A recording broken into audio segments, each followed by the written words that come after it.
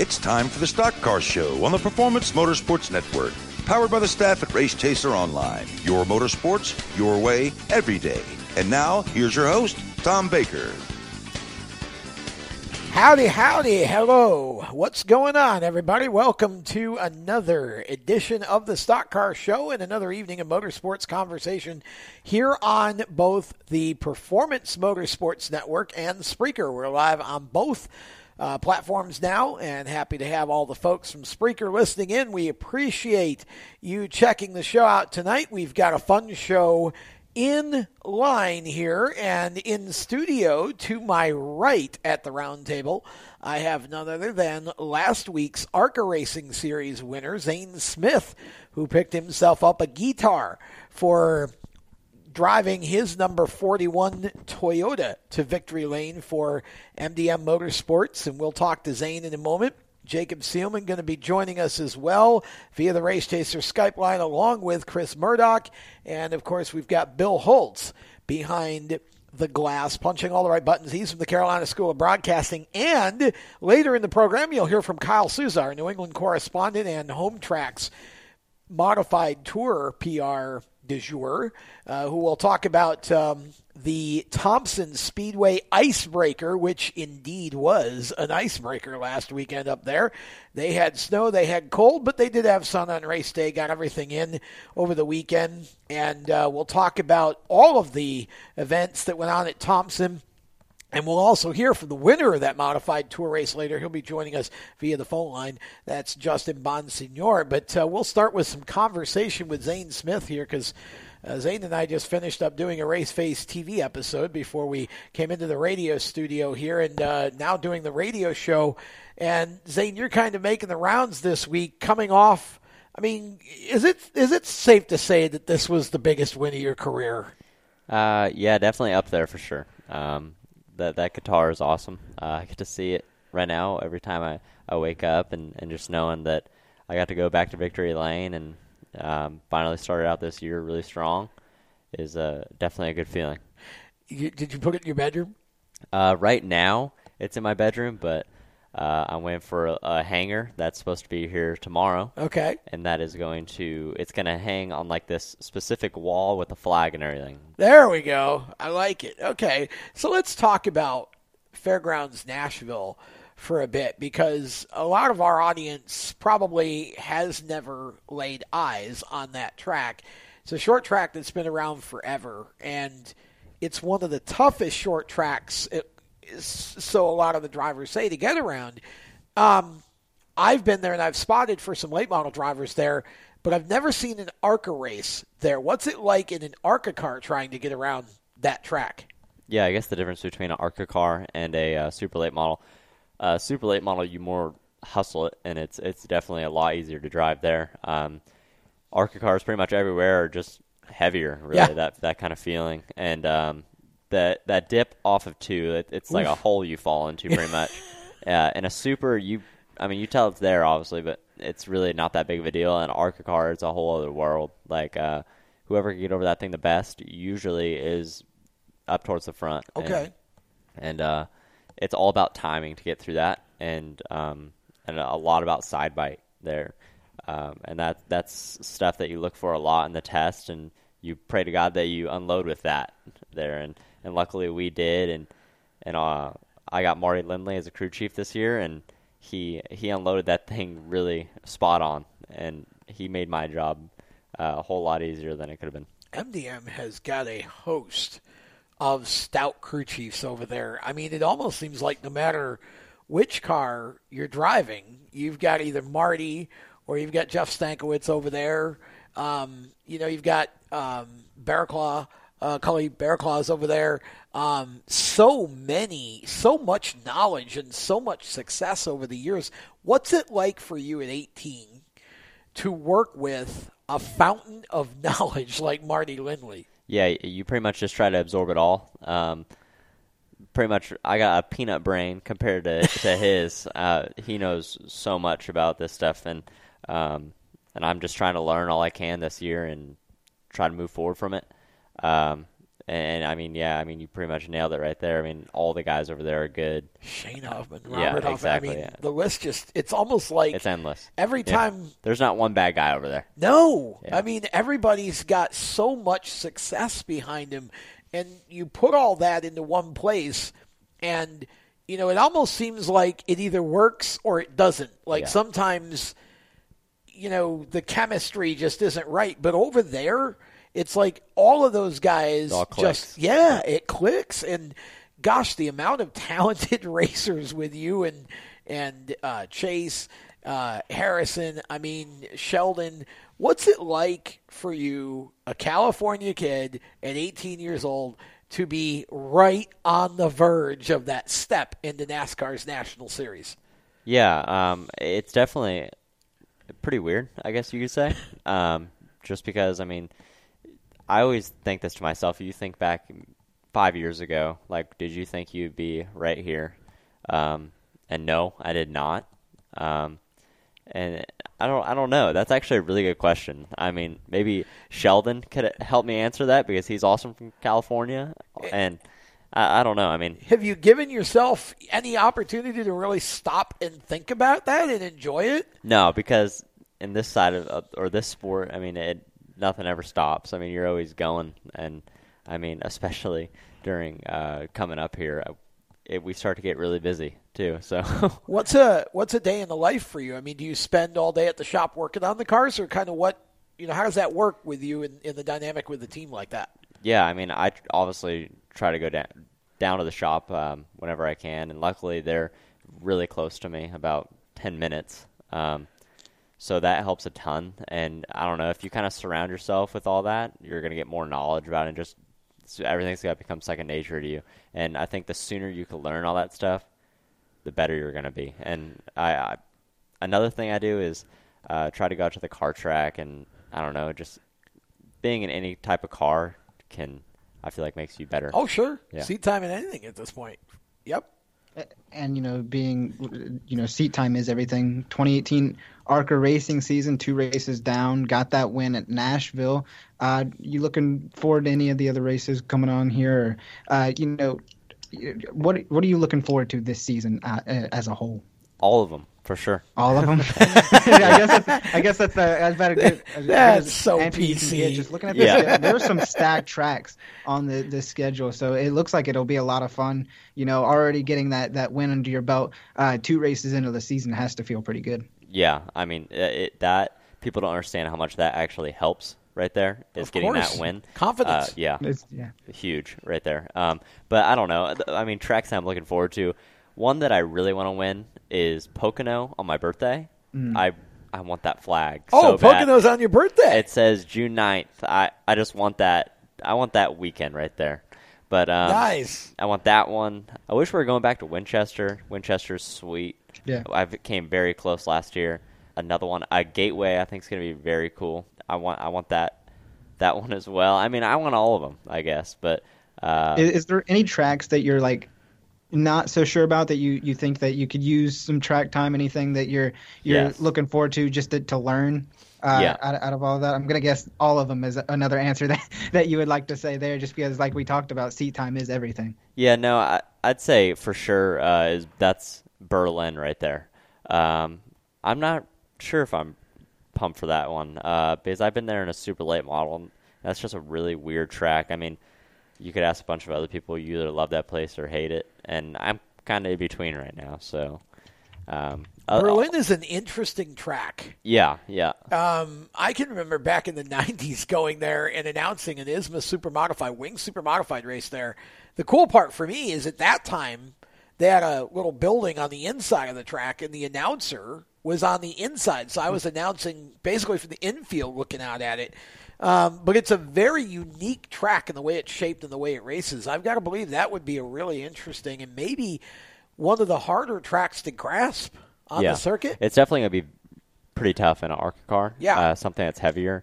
And like a sprint car or something, that place would be sweet because they're just hooked The up with supers grip. were unbelievable. Berlin is just going to be all about finesse, and whoever could hustle that weight around without burning up the tires there and just managing themselves, that's going to be the winner of that one. no road courses on the ARCA schedule this year, but I want to ask you about your experience with road course racing. Normally, ARCA runs one or two for whatever reason, nothing this year, but how much road course racing have you actually done, and is that something that you would like to do more of? I know a lot of the younger drivers now are starting to get experience on the road racing side of things. I mean, my opinion, I think half the schedule should be road courses. I love. I'm with you. I think it'd be great. I love road course racing. I grew up with that since I was six years old in go-karts, and I raced them things all around the world. Did you run SCUSA? I ran Supernats. Okay. I mean, I've raced a lot of karting, and I'm just a huge fan of road course racing. And when I didn't see Road America on there, believe me, I was extremely bummed. Yeah, I love that course. That's one of my favorite road courses in the country, and I'm disappointed that they didn't go back. Hopefully, maybe next year they'll be able to get one or two back on the schedule. We're going to step aside here. When we come back, we will have more with Zane Smith, and of course, we've got Kyle Souza coming up. We've got Justin Bonsignor coming up as well. We've got the Newswire to talk about still, and some really interesting NASCAR news pertaining to the All-Star race. We'll get to all that in due course. You're listening to the Stock Car Show, presented by our good friends at HMS Motorsport, the leaders in motorsport safety. Visit them on the web at hmsmotorsport.com. We'll be back with more of the show on Spreaker and PMN Radio right after this. You own a performance car and you know how to drive, but you want to learn real performance driving. Well, Bunky, get that car off the street and onto the track. Summit Point Motorsports Park, the Mid-Atlantic's premier road racing facility, located just over an hour from D.C. in nearby Summit Point, West Virginia, is the place to go. And you'll find that Friday at the track is going to give you what you need. For less than a monthly car payment, you can attend this regularly scheduled one-day instructional event in your street car on one of Summit Point's 3 world-class road racing circuits. You'll receive classroom instruction, skid pad instruction in their cars, including front and rear skid control, and 4 20-minute in-your-car instructional sessions from a professional instructor. Have fun, go fast, and really learn how to drive. Call 304-725-8444 for class schedules and details. That's 304-725-8444. Friday at the track at Summit Point Motorsports Park. Green light. Hey girl, school zone. I'm getting hungry. Car changing lanes. You want to meet me for pizza? Stop sign. Intersection clear. Yeah, street. Pizza sounds good. Ballin' Street? Girlin' Street! It's hard to concentrate on 2 things at once, like texting and driving. Stop the text, stop the wrecks. How will you stop texting and driving? Tell us at stoptextstoprex.org. Brought to you by the National Highway Traffic Safety Administration and the Ad Council. Here's an important message from RAD and this station.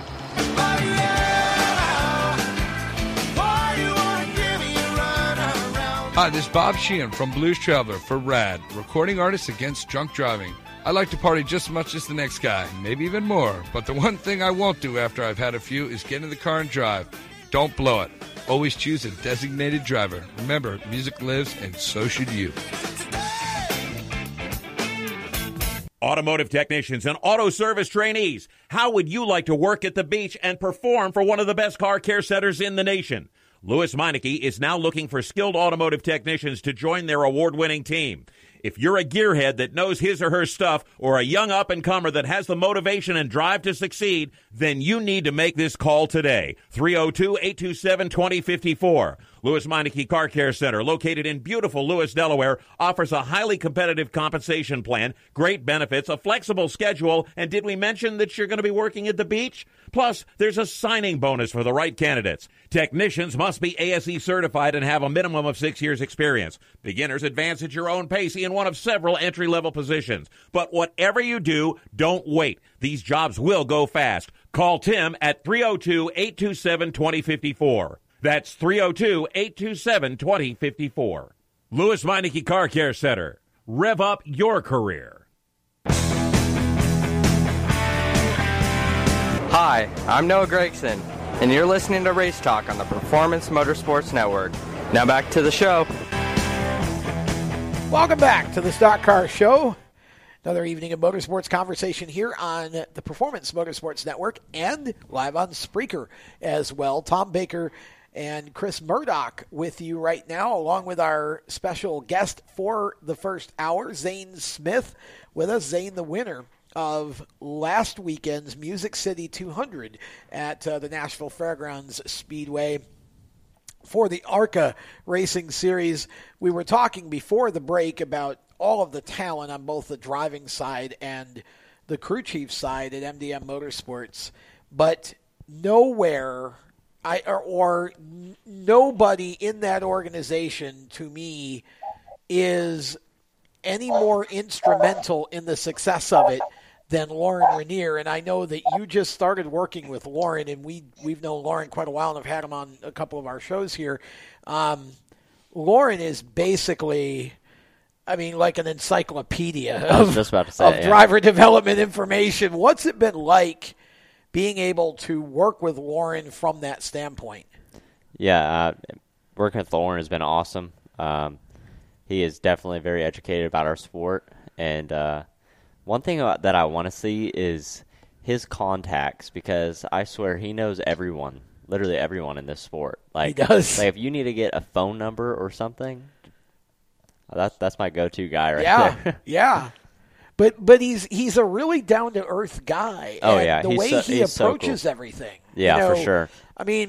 From the standpoint of the relationship between him as a driver coach and you as a driver, I don't think you could ask for anyone who's kind of more able to be on your level and yet be able to bring you to the next level where you're trying to go.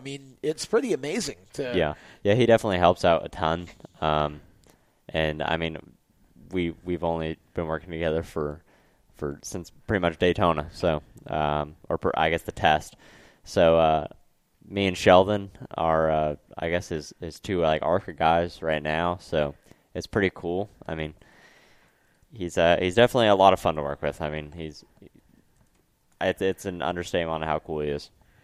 Okay, I think we got Jacob Seelman now. And, Jacob, I know you were looking forward to talking with Zane. We've talked to him about Nashville. We've talked to him about working with MDM Motorsports and, the cast and crew over there on both the driver's side and the crew chief side.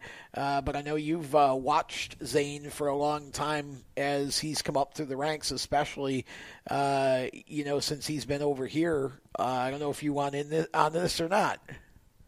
Well, of course I want in on this. I don't know in what universe I wouldn't, but I actually want to ask about the drought, as a matter of fact. Zane, it was almost 2 years since you had won a race in, anything. And I know at times that's got to wear on a driver. What was it like for you from that standpoint of just having to wait and go through bad luck and everything you went through to get back to victory lane? Yeah, it's not fun at all. You kind of, get in that position. You could look at it right now. Who's in a big one is Jimmy Johnson.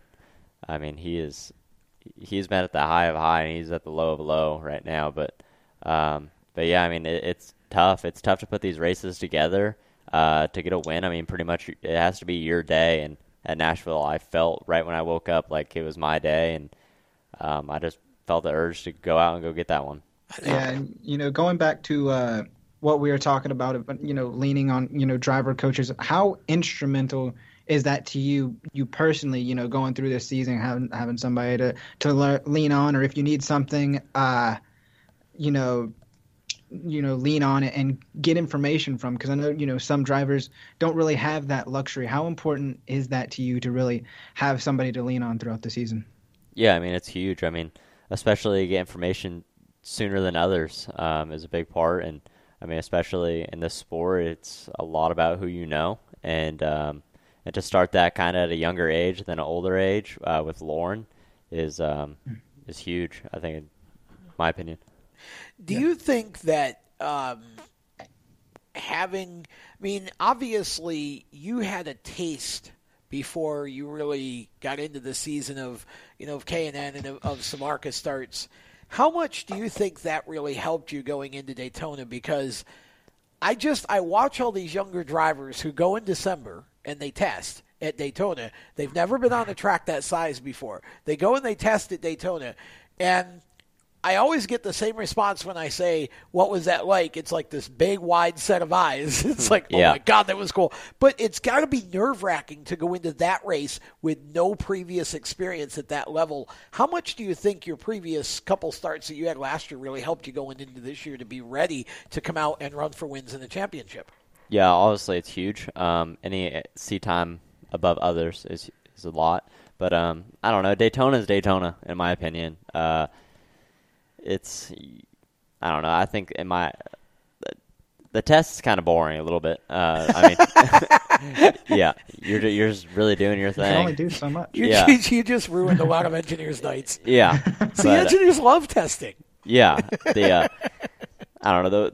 The reason why them things go fast at Daytona, that's all props to the guys at the shop for that. Where the big track experience pays off is when you get to the 1.5 miles.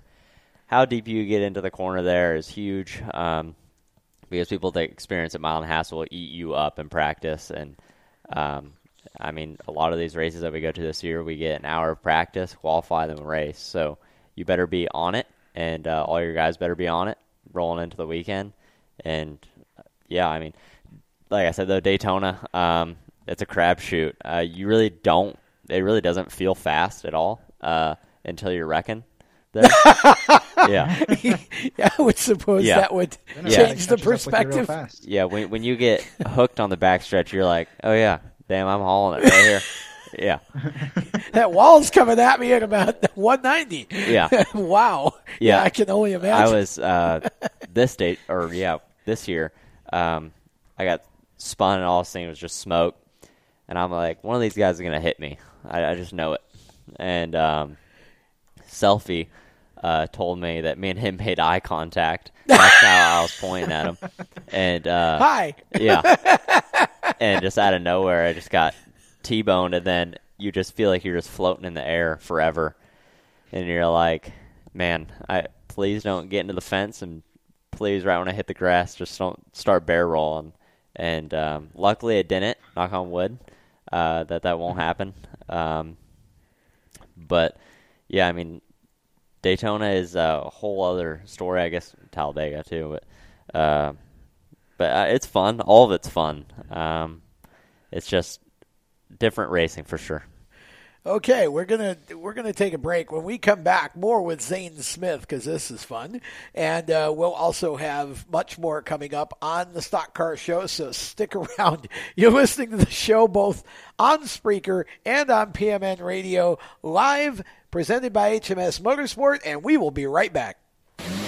Do you love the sound of high-revving motors and the smell of burning rubber? Do you want to get your car sideways right at the ragged edge of control? If you've always wanted to try drifting or learn to improve your drifting skills, Summit Point Motorsports Park, the Mid-Atlantic's premier motorsports facility, has the expert instructors and the specialized track to teach you how to drift and the skills necessary to drift competitively. From skid pad to open sessions, Summit Point Motorsports Park has the safe and open environment that allows drifters of all skill levels, new to intermediate, to get sideways and smoking. With a focus on safety and the skill set necessary to drift competitively, Summit Point Motorsports Park's Drift Nirvana is just the thing for you. Call for your reservation today, 304-725-8444. Or for more information, go online, summitpoint-raceway.com, or you can email them at office@bsrinc.com. Drift Nirvana, getting you sideways the right way. HMS Motorsport is the leader in motorsport safety. HMS serves the majority of Monster Energy NASCAR Cup, Xfinity, Camping World Truck, IndyCar, and IMSA WeatherTech teams, as well as countless SCCA and club-level racers and driving enthusiasts throughout North America. Featuring world-renowned brands like Schuberth helmets, Schroep belts, Adidas suits and shoes, Lifeline fire systems, and even Racecom radio kits, HMS has the right product for your type of racing and your budget.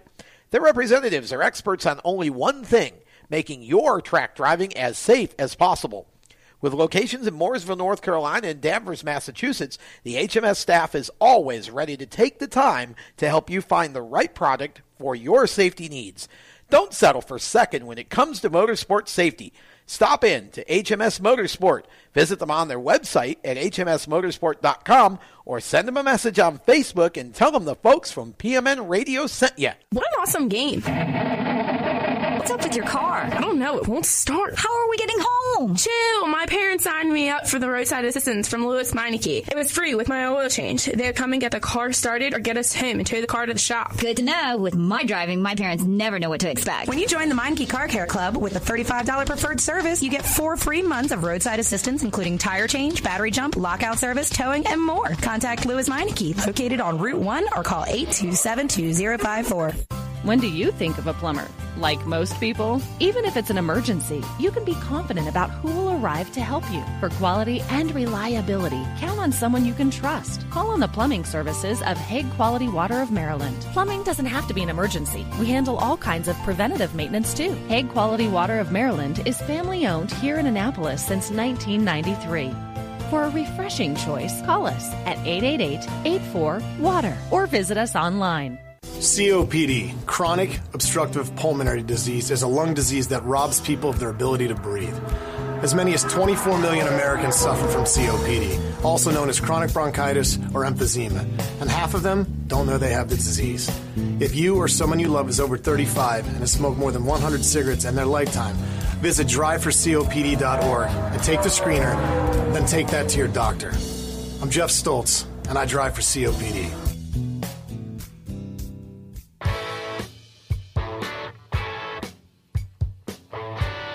Hi, this is Austin Terrio, and you're listening to Race Talk on the Performance Motorsports Network. Now back to the show.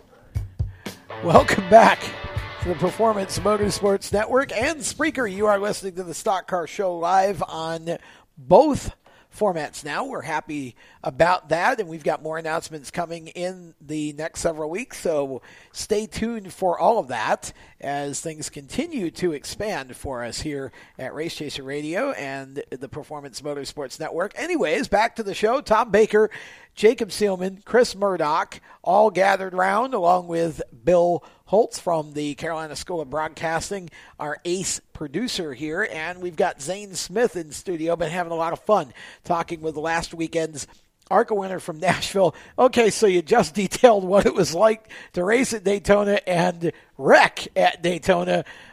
Let's talk a little bit about your background a little bit. For those who aren't real familiar with Zane Smith, you got started early in your career on two wheels. Yeah, I actually never learned with training wheels. My mom just fed me to the dogs. I started out originally, yeah. But, yeah, I raced BMX all around the world, raced those forever, and then went to trophy karts on dirt.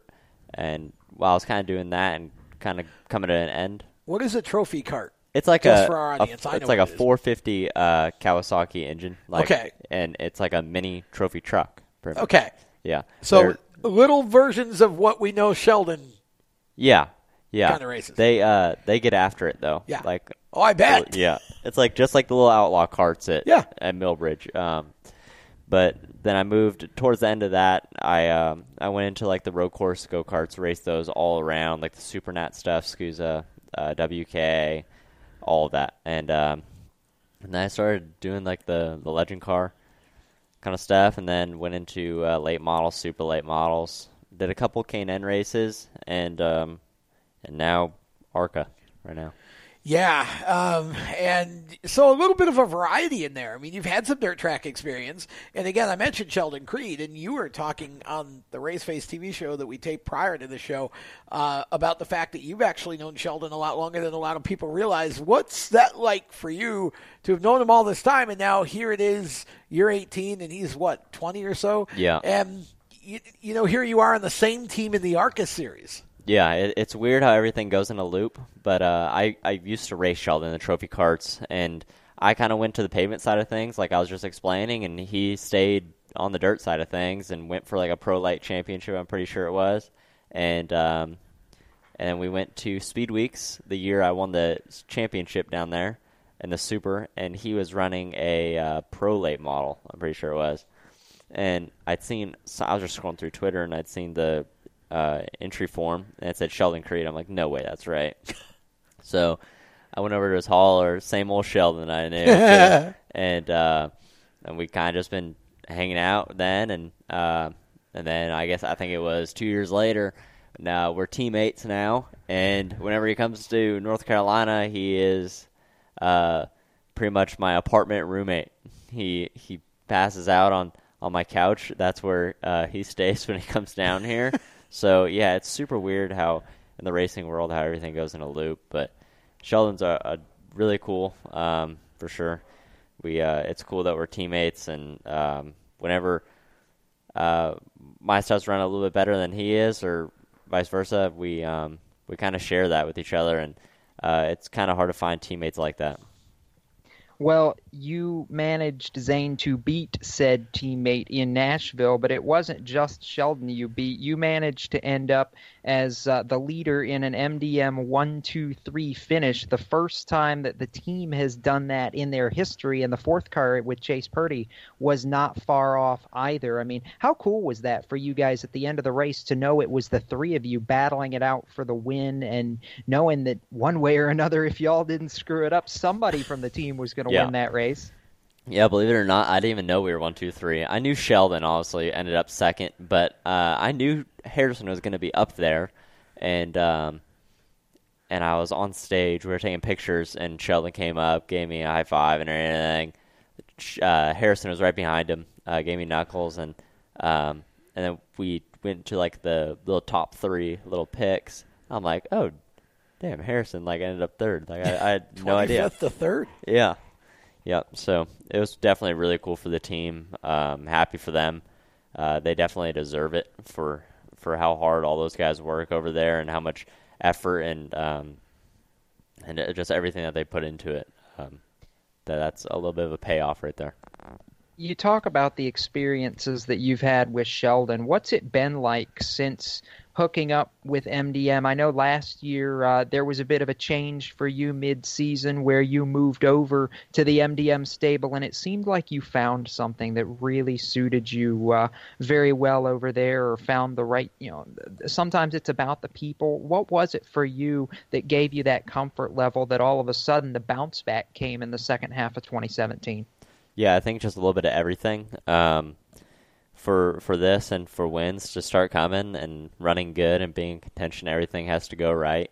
And I think everyone just has to bring their A game to the racetrack. And all the guys at MDM kind of already knew that, and they were. And I've been ready to go back to victory lane, so I was obviously bringing my A game. And we just we ended up second twice last year, and then third. So we were in contention, came super close all those times, and first one of 2018, we got the win. So I'm super pumped for this year, and I think there's going to be a lot more to come. Tom, I need you to do me a favor, since you're the one looking across the table at him. Eyeball him. Does his hat have a bend in it now? It's got a bend. It's got a bend in it? It's got a bend. I was going to harass you about that. You know that, Zane, because the last time you won, you were wearing the straight bill hat, and I looked at you one time. I'm like, boy, no, just no. Yeah, so at least we fixed that part of things. Yeah, I'm not a huge fan of the super bent bill. That's not me.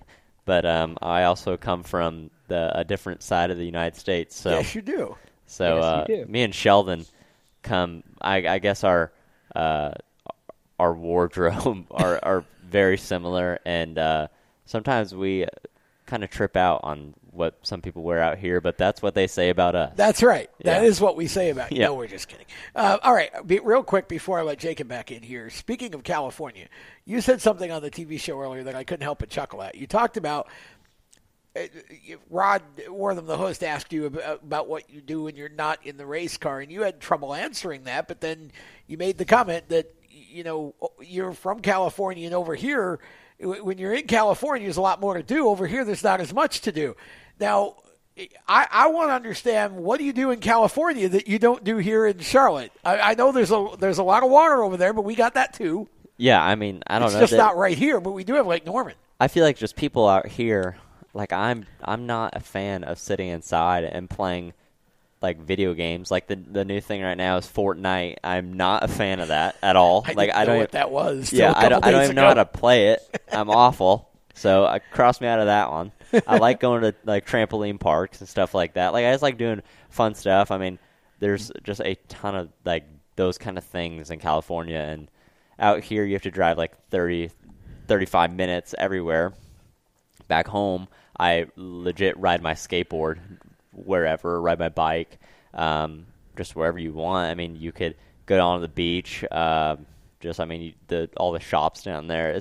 I love Huntington. Huntington will always be home for me. Where in California is that, for those who don't know, just for the geography's sake? It's about, I'd say, 30 minutes from L.A., south of L.A. Okay. Yeah.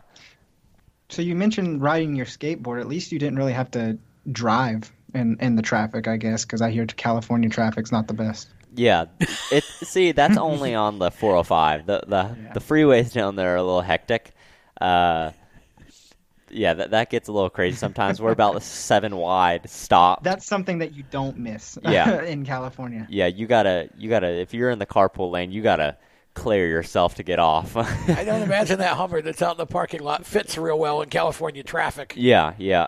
But yeah, I'm honestly a fan of hanging out with my dog or my dogs when I go back to California, and that's what I like the most is that's what I miss the most too is my golden retriever, and I'm a huge dog lover. Cool.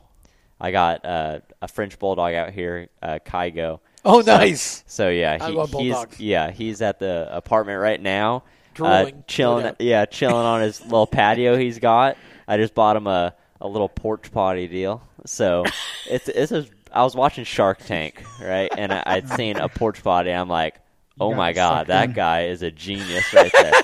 And it comes like a little scented fire hydrant, and he's only like peed on it twice, but it was well worth the money. And so now when Kygo hangs out on the patio, he's got a place to go. And there. Yeah, so I try giving him the best life possible. So you mentioned 7 wide traffic on the freeway earlier. I'm almost hesitant to say this, but I'll draw the comparison anyways. We may see about 7 wide traffic on the freeway down the backstretch at Talladega coming up at the end of the month, Zane. After Daytona not going how you wanted it to, are you mentally prepared for a rebound there? Are you prepared to go and tell the draft who's boss here and actually finish one of these things? Yeah. I mean, I think at Daytona, if we led that thing, we didn't get boxed down pit road, we'd have a huge shot at it. But Daytona it will never go that way, ever. Something is always due to happen. And just like what happened, I was minding my business on the top, and I forgot who it was, but they got hooked and decided to make a hard right down the down the backstretch, and I got the worst end of the stick on that one. So hopefully Talladega doesn't go that way, but there's really no safe spot there, and I'd say the safest spot is leading the thing. So that's my plan. I'm going to remind you, by the way, that you say the safest spot is leading the thing, and the top 4 wrecked on the last lap in that race. There are exceptions to every rule, right? Yeah, exactly. I mean, I guess the safest spot, if you think about it, is half a lap down on the other straightaway, but we all go for the win, and I know that I ain't going there for second. I'm going for it there. So I mean, like I said, it's a crapshoot. Hopefully, I'm just on the better end of the stick, and the complete opposite of Daytona. What have you most enjoyed so far about the ARCA car? I mean, when I first met you, you were in Bandoleros and Legends cars, and then we saw you have some success in the late model. But what is it about the ARCA car that seems to have fit you so well and gotten you back into a comfortable place? Yeah, I don't know, actually. That's a good question. Like a 1.5 mile racing is so cool to me. I like that. But some short tracks, like Toledo, is so cool on an ARCA car, in my opinion. Like, you have to hustle that thing, and we're just hauling the mail, so it's just like a cool feeling inside of it. But way different than a super late model. A super late model, to be fast in those, you got to hustle it at a really fast pace, especially in Southern Super Series or like a car store or something like that, and still be able to manage tires. So that's the difference, I guess, other than like ARCA, where you get to come in and put 4 tires on the thing. That is no bueno in a super late model. I wish it was. That'd be awesome. But yeah, those are the difference. More of like an ARCA race is you got to put everything together to win one. I kind of want to go back to what we were talking about earlier, because it kind of ties into your background. I know last year you had the privilege to run a track where the NASCAR schedule is getting ready to do battle at in that K&N car that's going to be Bristol. And we talked about it before we went on air tonight, just passing ideas back and forth. Talk about the track surface, what it's like driving there, and they put something on the track called the Bristol Bite. Does that make a difference? How does that feel out there on the track? Yeah, it does. Bristol is honestly one of my favorite tracks for sure. Probably top 3. But yeah, I think it's cool. I think Bristol is at its coolest with they call it, I thought it was like the VHT or whatever, but on the very top. I think that is so cool when like Xfinity was running right against the cushion there. I don't know, it just kind of throws into like a dirt track theme or whatever, and you kind of do like the slide job to pass. Other like the K&N race, we were glued to the bottom and just driving that thing in buried on the chip. So I mean, passing was very tough. And I'll tell you what, though, Bristol, if you get going on a long green flag run, you forget what straightaway you're on. That's how I bet. Like mind screwed you get. But yeah, it's definitely a really cool place. I'd love to go back there. Did you run there with the Short Track Nationals ran there or no? No, I wanted to. That would be so cool to go there in a super late model. But yeah, I had went there with Bruce Cook and Calabrese Motorsports last year. And yeah, it was a ton of fun.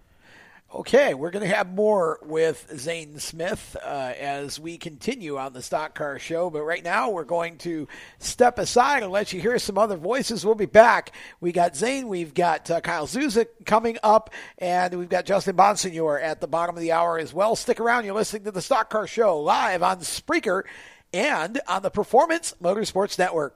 Everywhere you go, you hear it, and you see it. It's coming at you through your phone, your tablet, and your computer. It's broadcast from your favorite radio station, TV networks, and cable companies. It's in the stadiums, the arenas, the ballparks. It screams for your attention at the mall. It's interactive on Main Street. It's even coming at you from the gas pump at the nearby convenience store.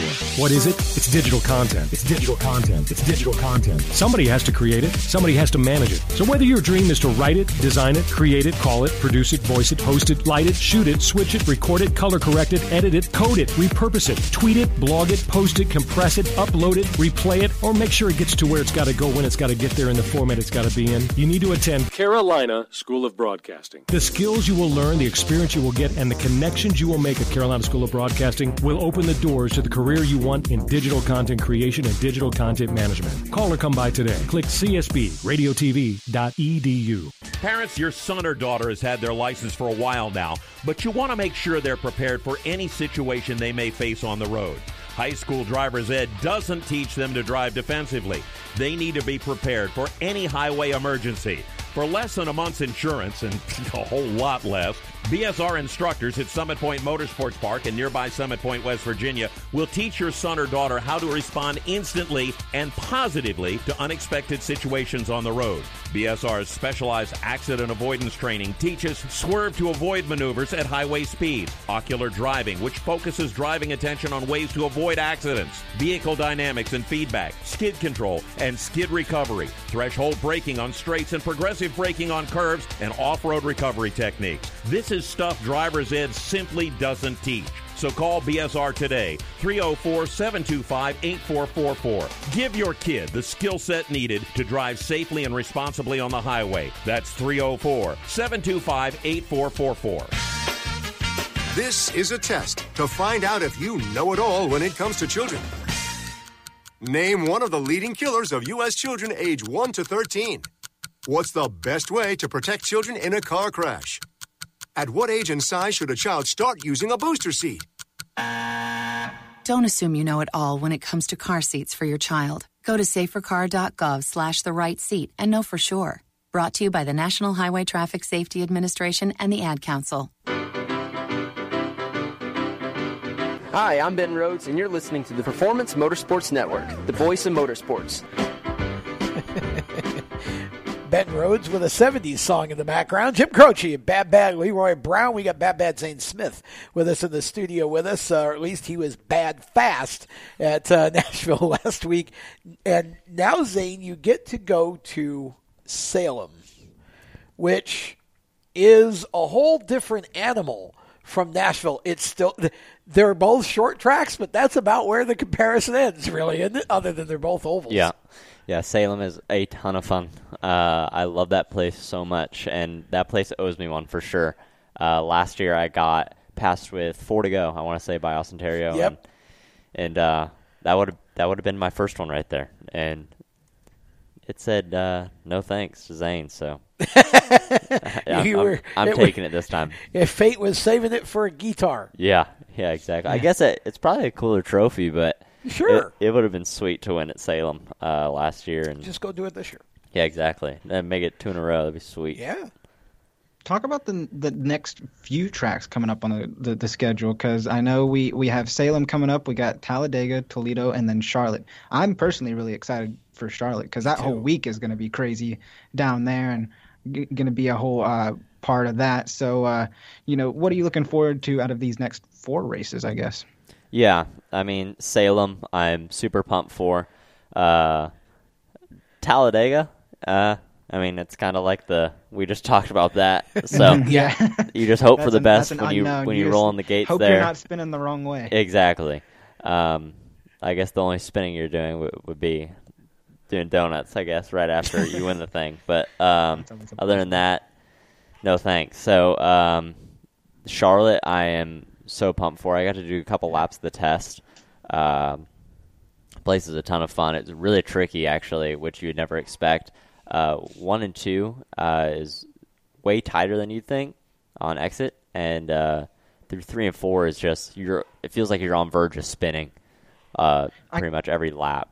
So I kind of want to ask you like a pipe dream question, I guess, because speaking of Charlotte, when we were down there for media tour, we got flung around by Jeff Burton around the Roval there. Would you ever want to do some laps there? Because I know we were talking about road course racing earlier. Would you ever think to run some, laps around the Roval? Do you think that would be something you'd be interested in? Yeah, I mean, that'd be awesome. I love like the idea, but I feel like that road course is a little bit too tight for the Cup cars. I feel like it's going to be awesome to watch, but I feel like it was pretty tight when we were riding around in that small Toyota Camry, even going around the track. So yeah, so you can picture just too wide through there is going to be tight, and I feel like too past there you're going to have to move them, and I don't know, it's going to make it interesting, but I love the idea. That is awesome, something new, brings more fans, I think, into the sport. I'm pumped to watch it, and but I guess I'll start out on the oval.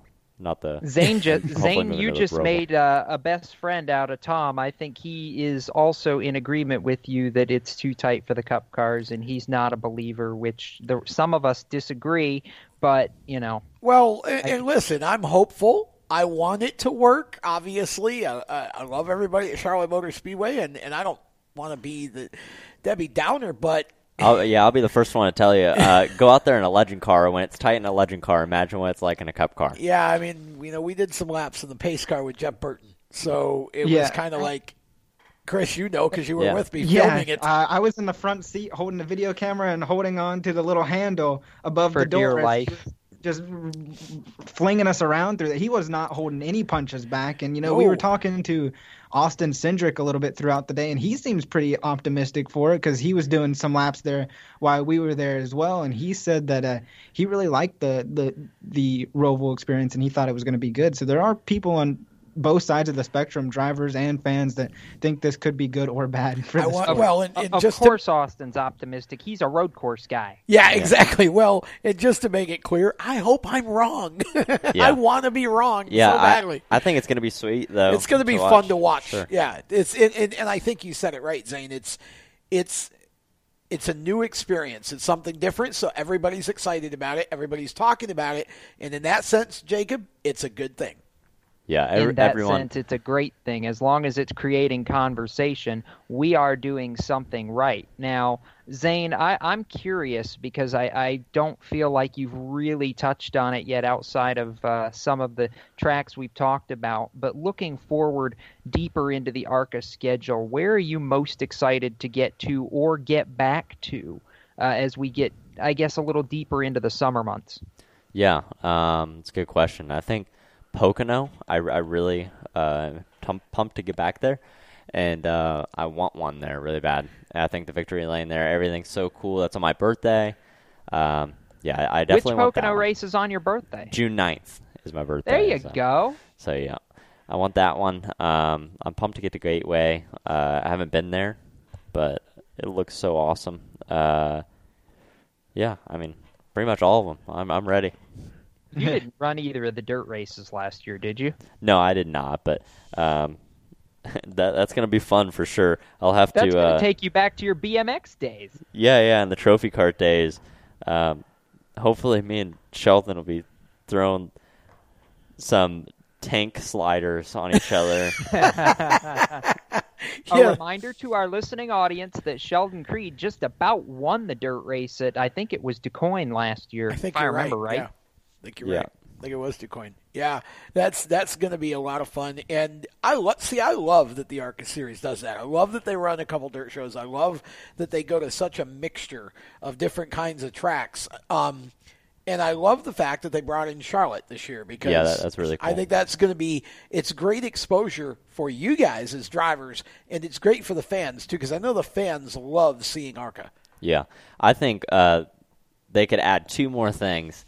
One thing that would make ARCA so cool is if they did like a little bit of a West Coast swing, but first off, if they added a road course. I think that they need Road America. This year I don't know why. I don't know what all the whys and wherefores, but I hope they bring a couple back for next year. But I think a little West Coast swing would be so cool, like you do like a little Vegas or Phoenix, and maybe like a little short track as Irwindale, and then I think an ARCA car at Auto Club would be so sweet. Ooh, that's an interesting thought. Yeah, ARCA and Auto Club. Wow. Yeah. Okay. Dear Auto Club Speedway, please do this. Yeah, please. Yes. Can we please?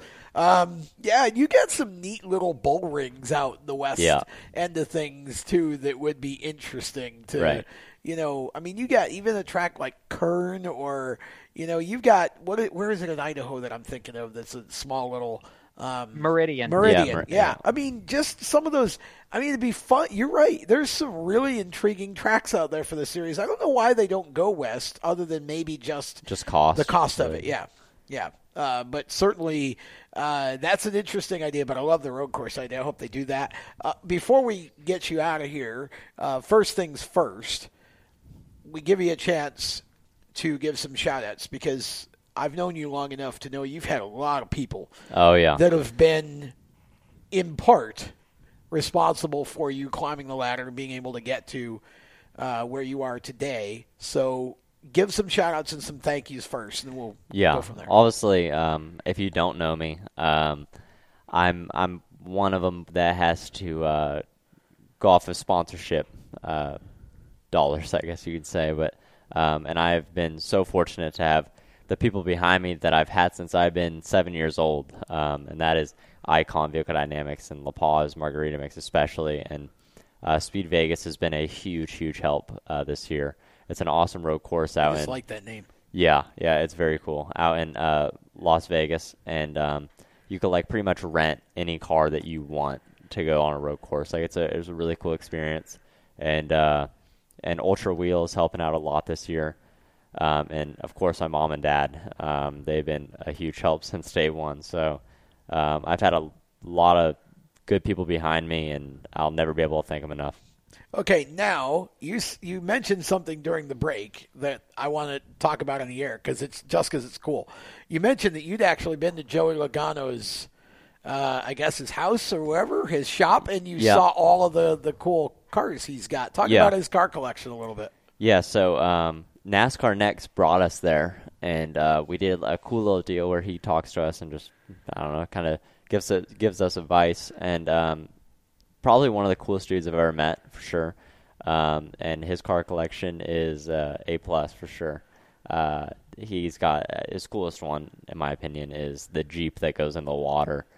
That's just so sweet. I mean, like whenever there's traffic, gotta love that, right? No worry, we'll go to the boat ramp right here and drive this thing in the water. And imagine how many people you could like scare. Just go wide open right into the water. Just cut across the water. Yeah. That's awesome. Yeah, I'm sure that was quite an experience. Yeah. Real quick, we've got about a minute. Just talk about NASCAR Next a little and what it's done for you. Yeah, NASCAR Next has been a huge deal.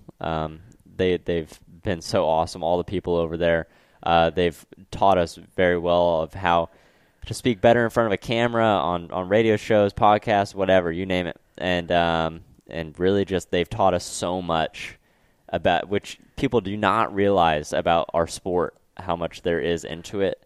And for people that actually need to work themselves to find sponsorship and so much other, there's so much more to it than just wheeling the thing on the track. It's a whole other job off the track. And at least I'm realizing that at 18 other than later on. But hopefully I can get a hold of it and just nail it. I mean, hopefully just I could do the best I can on and off the racetrack, and hopefully one day it'll pay off. Well, Zane, we want to thank you for taking an hour to come in and talk with us. Honestly, We've been doing the show a while and had a lot of young racers and not so young racers, but this is one of the most entertaining and enjoyable interviews we've done on this show in a long time. So yeah, great thank you job. Guys for having me. Yeah, we'd love to have you back again. Yeah, for sure. Hopefully we're doing some like win interviews again. Yeah, if you win Salem, we'll bring you back. We'll just Sweet. do the tour again. So, all right, that is Zane Smith. We're going to step aside. When we come back, Hour 2 kicks in, and you're going to hear from Kyle Susan. We're going to be talking about how doggone cold it was at the Thompson Icebreaker, and you're going to hear about the results from there. We got Justin Bonsignor coming up as well, and I promise we've got the Newswire. That'll come up a little later in the show. We're going to talk restrictor plates at Charlotte. Huh? Yeah, we'll tell you about that a little later. You're listening to the Stock Car Show presented by our good friends at HMS Motorsport, who, by the way, have a Jeeps and Coffee Saturday morning at 8 a.m., bright and early at their Mooresville location, HMS Motorsport in Mooresville. Jeeps and Coffee, huge 4x4 show there. Come out and check it out. We'll be there. Looking forward to it. We'll tell you more about it here in a little while. We'll step aside, back with more of the show. Hour 2 coming up right after this.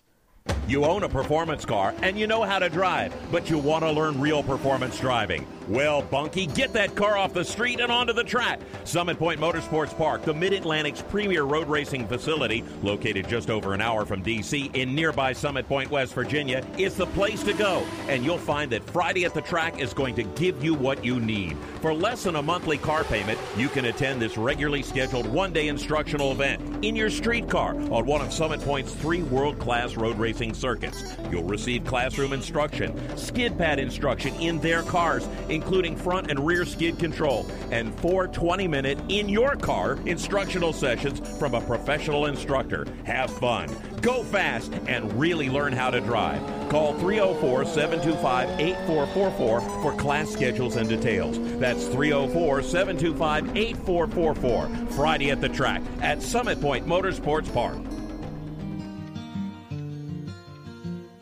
Every 30 minutes, another innocent person is killed due to a drunk driver. My best friend. My brother. My poor grandchild. My sister. My father. My husband. My mom. My mommy. Well, I've been afraid of changing, 'cause I've built my life around you. Stop these tragedies before they happen. Don't drink and drive. The Performance Motorsports Network is a compilation of shows about motorsports. From technical to controversial to just fun, everything you like about racing and gearhead stuff is right here on one internet channel. The Performance Motorsports Network. Tell your friends about it.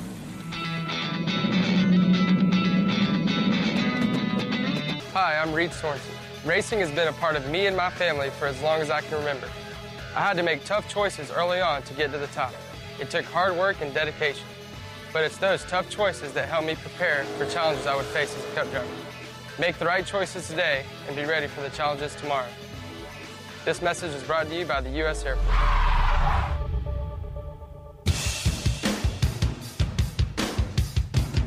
Hi, I'm Timmy Salamito, and you're listening to Race Talk on the Performance Motorsports Network. Now back to the show.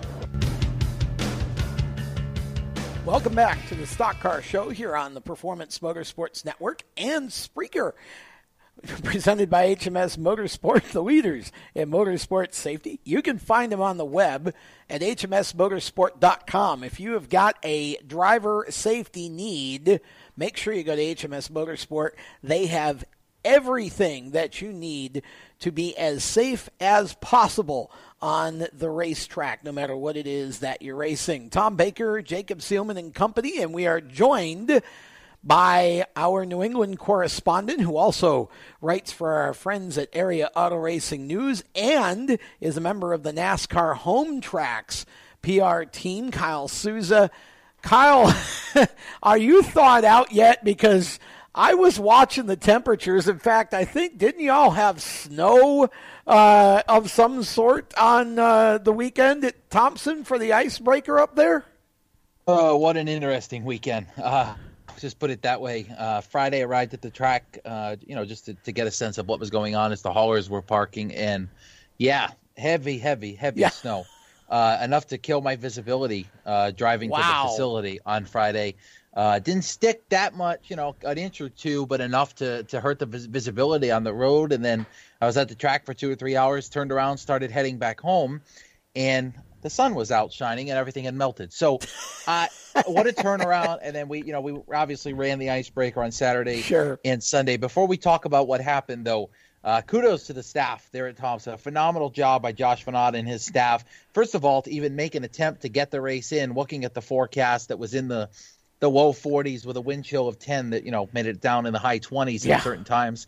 And secondly, not only for doing that, but also, again, putting on a phenomenal weekend of racing with, 10 or so divisions on tap.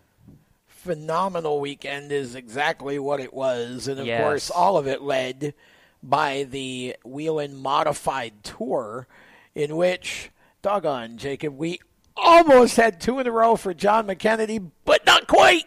We almost had 2 in a row for John McKennedy until we didn't, Kyle. 5 laps to go, and the picture pops across my Twitter via NASCAR Home Tracks that poor old John is out of poor old fuel, and Jacob's heart poor old broke at that point. I'm just like, no, this is supposed to be storybook, and it wasn't. But it's kind of okay because at the end of it, we still saw a long winless drought busted. Yeah, so, if you had a chance to check out NASCAR Home Tracks earlier in the week, Jacob, I put together 3 things that we needed to know leaving Thompson's icebreaker. One of them being that John McKennedy is a serious title threat on the NASCAR Whelen Modified Tour. And I think the last time we had talked, it was up in the air if McKennedy was going to run full-time. Well, he ended up talking to some media outlets up here over the course of the last week saying that's the plan. They're going to go for it and go full-time. And he may have to run his own car with a 7 body on it a couple of times throughout the year, but this was really an opportunity for him to cement himself as the favorite in race 2. And I know that sounds a little silly, but he won Myrtle Beach. Yeah. And at the icebreaker, he leads almost the most laps, the second most laps, and he's in position to win the race with 5 laps to go. And talking to Justin Bonsignor after the race in the press box after he captured the checkered flag, Tom, it seemed to him like, you know what? John was going to be on the outside for that restart. I probably wasn't going to be able to get around him. So he even said that he thought McKennedy was well on his way to the second win.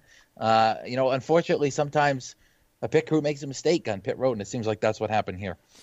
Man, well, it's always eventful, isn't it? And I don't think it didn't take but a lap or two, did it, to get real eventful at the Icebreaker for the Whelen Tour?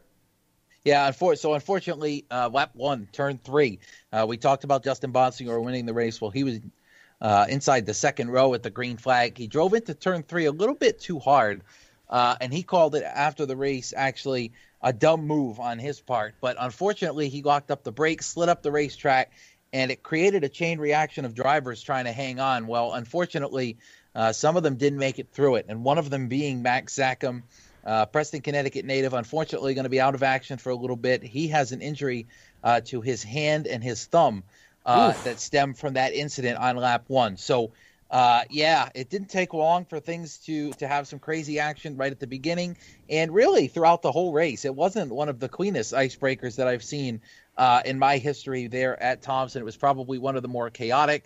And Jacob, I know you probably saw it by now via Twitter, and a lot of the fans obviously in attendance. The place was pretty silent for a while. We saw Jimmy Blewett's car ride the turn 1 fence and then drop onto its roof in the center of turn 1 and 2, and a couple scary moments there in the second half. Yeah, when I saw the photo that Blewett's car was upside down, I thought to myself, this is going to be a long day. That is literally what came out of my mouth. Yeah, unfortunately for Jimmy, that car pretty much toast at this point. They're working to get that machine back underway. But, the major story out of the weekend, guys, obviously got to be Justin Bonsignore. Yeah. A brand new combination this year, switching to LFR chassis, switching his crew chief to Ryan Stone. And for those who don't know, Stone was actually in the NASCAR Xfinity Series recently as a mechanic on one of Justin Allgaier's cars at Junior Motorsports. And Stone really declined the offer the first time that Bonsignore and his team offered it to him over the winter, saying he wasn't ready to do it. Well, it didn't take long for them to convince him, and then they got on the phone with Rob Fuller, and everything else is basically history. Jacob, you were at Myrtle Beach. You saw how strong he was there. Definitely one of the cars that could have won the opener there. At Thompson, he didn't have the best car, but he had a car that was good enough to be in the right position at the right time and break a winless drought that I know was only dating back to October of 2016, but for somebody that had won races constantly over the last couple of years, it was different to not see him in the winner's circle last year. It really was, and I know this was important for Justin, Tom, to get back to victory lane. I mean, he didn't win last year, but he proved for a while he was a title threat. But we've learned on this NASCAR Whelen Modified Tour that in order to win a championship, you got to be able to win races. He couldn't do that last year, but he's done it now. And we've seen the past couple years, as Kyle noted on a previous show leading into the Icebreaker, to win the Icebreaker usually means that you're in contention to win the championship when we come back to Thompson at the end of the year for the World Series. This is a good sign of things to come, I think, for Team 51. Well, I think that the good sign is they've got an LFR chassis, because those chassis, those cars seem to be,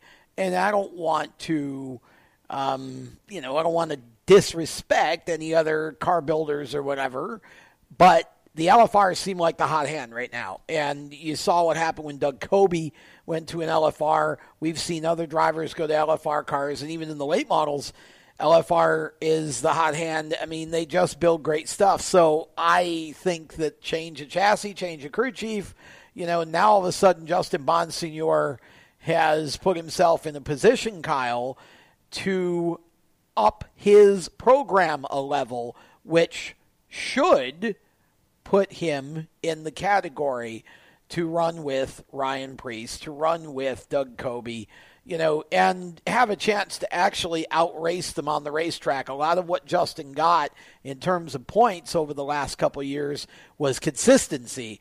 Now, if he can come out and win a couple, 2-3 more races, he's going to be right in the thick of it throughout the season for the championship. And that's, I think, the chassis and the crew chief change could be the difference in, upping his game a little bit this year, and putting him in that position to actually outrace some of these other teams for the title. Yeah, I think that's a major storyline that I take from this weekend. And I know a lot of things happen. I know John McKennedy obviously showed that he's going to be a threat throughout the year. But I did not personally expect Bonsignore, Stone, and the LFR guys to get him in victory lane in the second race together. And to me, it's a major, major statement by them that they are here to play.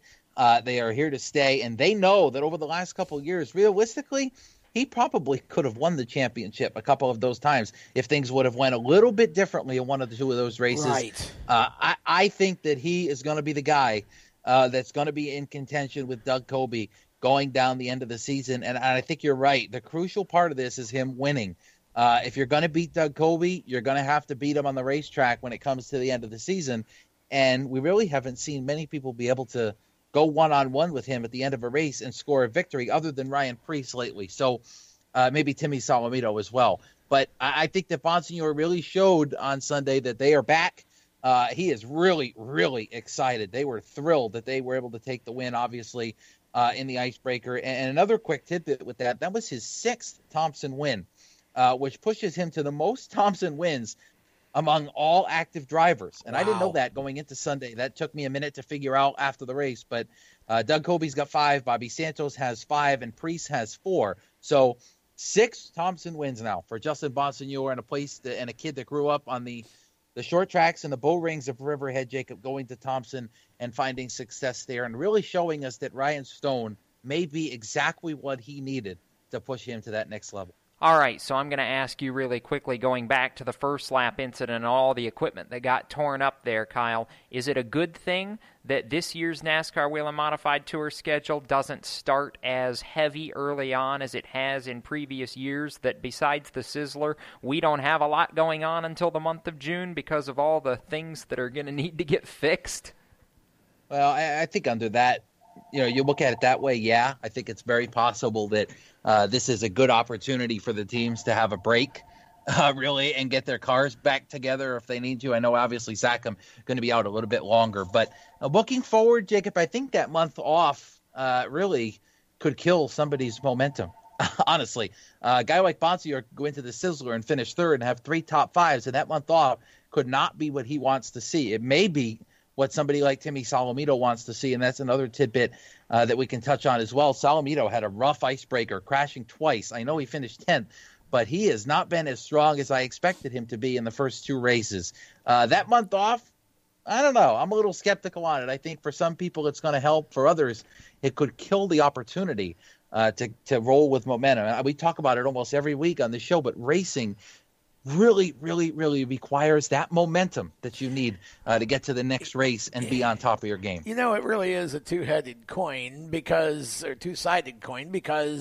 on one hand, I agree, if somebody's running well and in a groove, you don't want to give them too much time off. But on the other hand, given the situation at Thompson and coming off of Myrtle Beach, maybe a month off's not bad, and it gives it a little chance to get warmer up north and get rid of old man winter, who doesn't seem to want to let up this year anywhere, including here in the South, where it was snowing in Martinsville just a couple of weeks ago, and they had flurries in Nashville at the ARCA race last week. So it just doesn't want to give up. While we sort out the meteorological issues, we're going to step aside. When we come back, we've got more with Kyle Souza here on the Stock Car Show as we continue to talk the Thompson Icebreaker.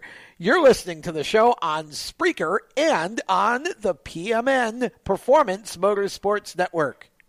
How to be a great dad in 15 seconds. Bike ride, go fish, walk in the park, phone call, milkshake, play catch, picnic, fly a kite, tell jokes, laugh, talk, read a story, tell a story, bumper cars, swing set, bowling, pillow fight, cut loose, stay tight. Whew. Because the smallest moments can have the biggest impact on a child's life. Take time to be a dad today. Call 877-4DAD-411 or visit fatherhood.gov. Brought to you by the U.S. Department of Health and Human Services and the Ad Council. Automotive technicians and auto service trainees, how would you like to work at the beach and perform for one of the best car care centers in the nation? Lewis Meineke is now looking for skilled automotive technicians to join their award-winning team. If you're a gearhead that knows his or her stuff, or a young up-and-comer that has the motivation and drive to succeed, then you need to make this call today. 302-827-2054. Lewis Meineke Car Care Center, located in beautiful Lewis, Delaware, offers a highly competitive compensation plan, great benefits, a flexible schedule, and did we mention that you're going to be working at the beach? Plus, there's a signing bonus for the right candidates. Technicians must be ASE certified and have a minimum of 6 years experience. Beginners advance at your own pace in one of several entry-level positions. But whatever you do, don't wait. These jobs will go fast. Call Tim at 302-827-2054. That's 302-827-2054. Lewis Meineke Car Care Center. Rev up your career. You hear that? That's the sound of America's only sports car. That's right. It's a Corvette. But not just any Corvette. It's your Corvette. It's that who cares if there's traffic part of your day. And this can be you when you come to Cooper Corvettes. With 60 years of Corvettes to choose from, there's always a Corvette in your budget. And they'll service any Corvette you bring in. Cooper Corvettes on Route 1 just north of Quantico and Triangle. Call, click, or visit CooperCorvettes.com. How to deal with someone who says that's so gay. Outsmart them. This party is like so gay. Totally. Excuse me, but did you ladies know the word gay used to mean happy or excited? Then it became a word used to describe gay people. Then somehow it came to mean dumb or stupid, which is how you just used it, which is not very nice. Ew, that guy is on the football team and super smart, and he totally hates us now. Totally. When you say that's so gay, do you realize what you say? Knock it off. Learn more at thinkbeforeyouspeak.com. Hi, I'm Brandon McReynolds, and you're listening to Race Talk on the Performance Motorsports Network. Now back to the show. Back to the show. The Stock Car Show presented by our good friends at HMS Motorsport, the leaders in motorsport safety, Tom Baker, Jacob Seelman, etc., along with Kyle Souza, our current guest for Hang on a this segment. Hang on a minute. Who is etc.? Etc. It's ensemble, the rest of the cast. You completely missed the joke. Get back to the show. I was trying to be funny, and you just completely screwed it up. You failed. Back to the show. Okay, Kyle Souza. Let's see if we can save this ship here with a little more discussion about the Thompson icebreaker. And I got to tell you, I'm not really too surprised that Derek Griffith won the pass opener. I'm less surprised that Keith Rocco won the SK season opener, but in both cases, I mean, these are stacked fields. They earned those victories. This is another opportunity for us to talk about Derek Griffith. Jacob, I think we had talked about him last week.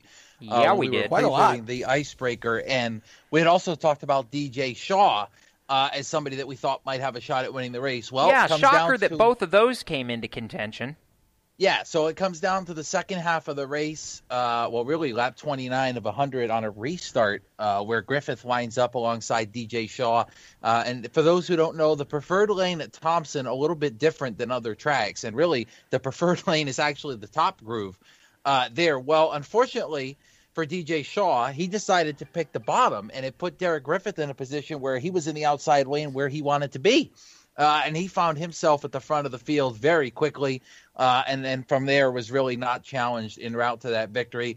I know last week we had talked about, Jacob, that guys like Derek Ranstrom would be a threat. Guys like Ben Rowe would be a threat. However, I was really honestly disappointed with the effort that Ben Rowe put together. He was lapped during that race, very off for what we're typical of seeing Ben Rowe. Wait a minute. Ranstrom was running inside the top five when he had a mechanical failure that forced him to pull off. He wasn't going to win, but he was going to finish in the top five as well.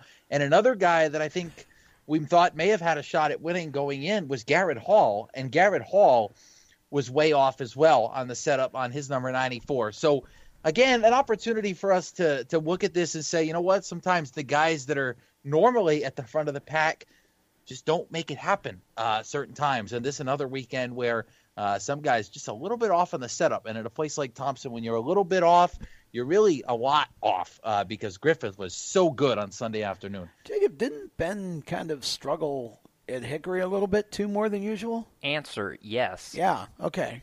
Just saying. And this is one of those where I stop and ask myself, are we in the twilight zone? Did Ben Rowe somewhere along the way, not actually win 5 past national championships? This just shouldn't happen, but I'm going to equate it, Kyle, to something that we've seen in the higher levels. Ben Rowe's kind of struggling like Jimmy Johnson's kind of struggling right now. Just a little. Well, so, Jacob, I mean, I know these super late models a little bit from talking to drivers up here and actually had the chance to sit down with Travis Benjamin on Sunday morning, the defending Pro All-Star Series North champion. And when I sat down and talked to him, he was actually in a little bit of a rough situation, strictly because he had a crate motor at Thompson instead of an open motor, and he knew he wasn't going to be as strong as he probably should have been just because strictly of the crate motor. Well, when talking to Travis, I was talking about, there's been this evolution.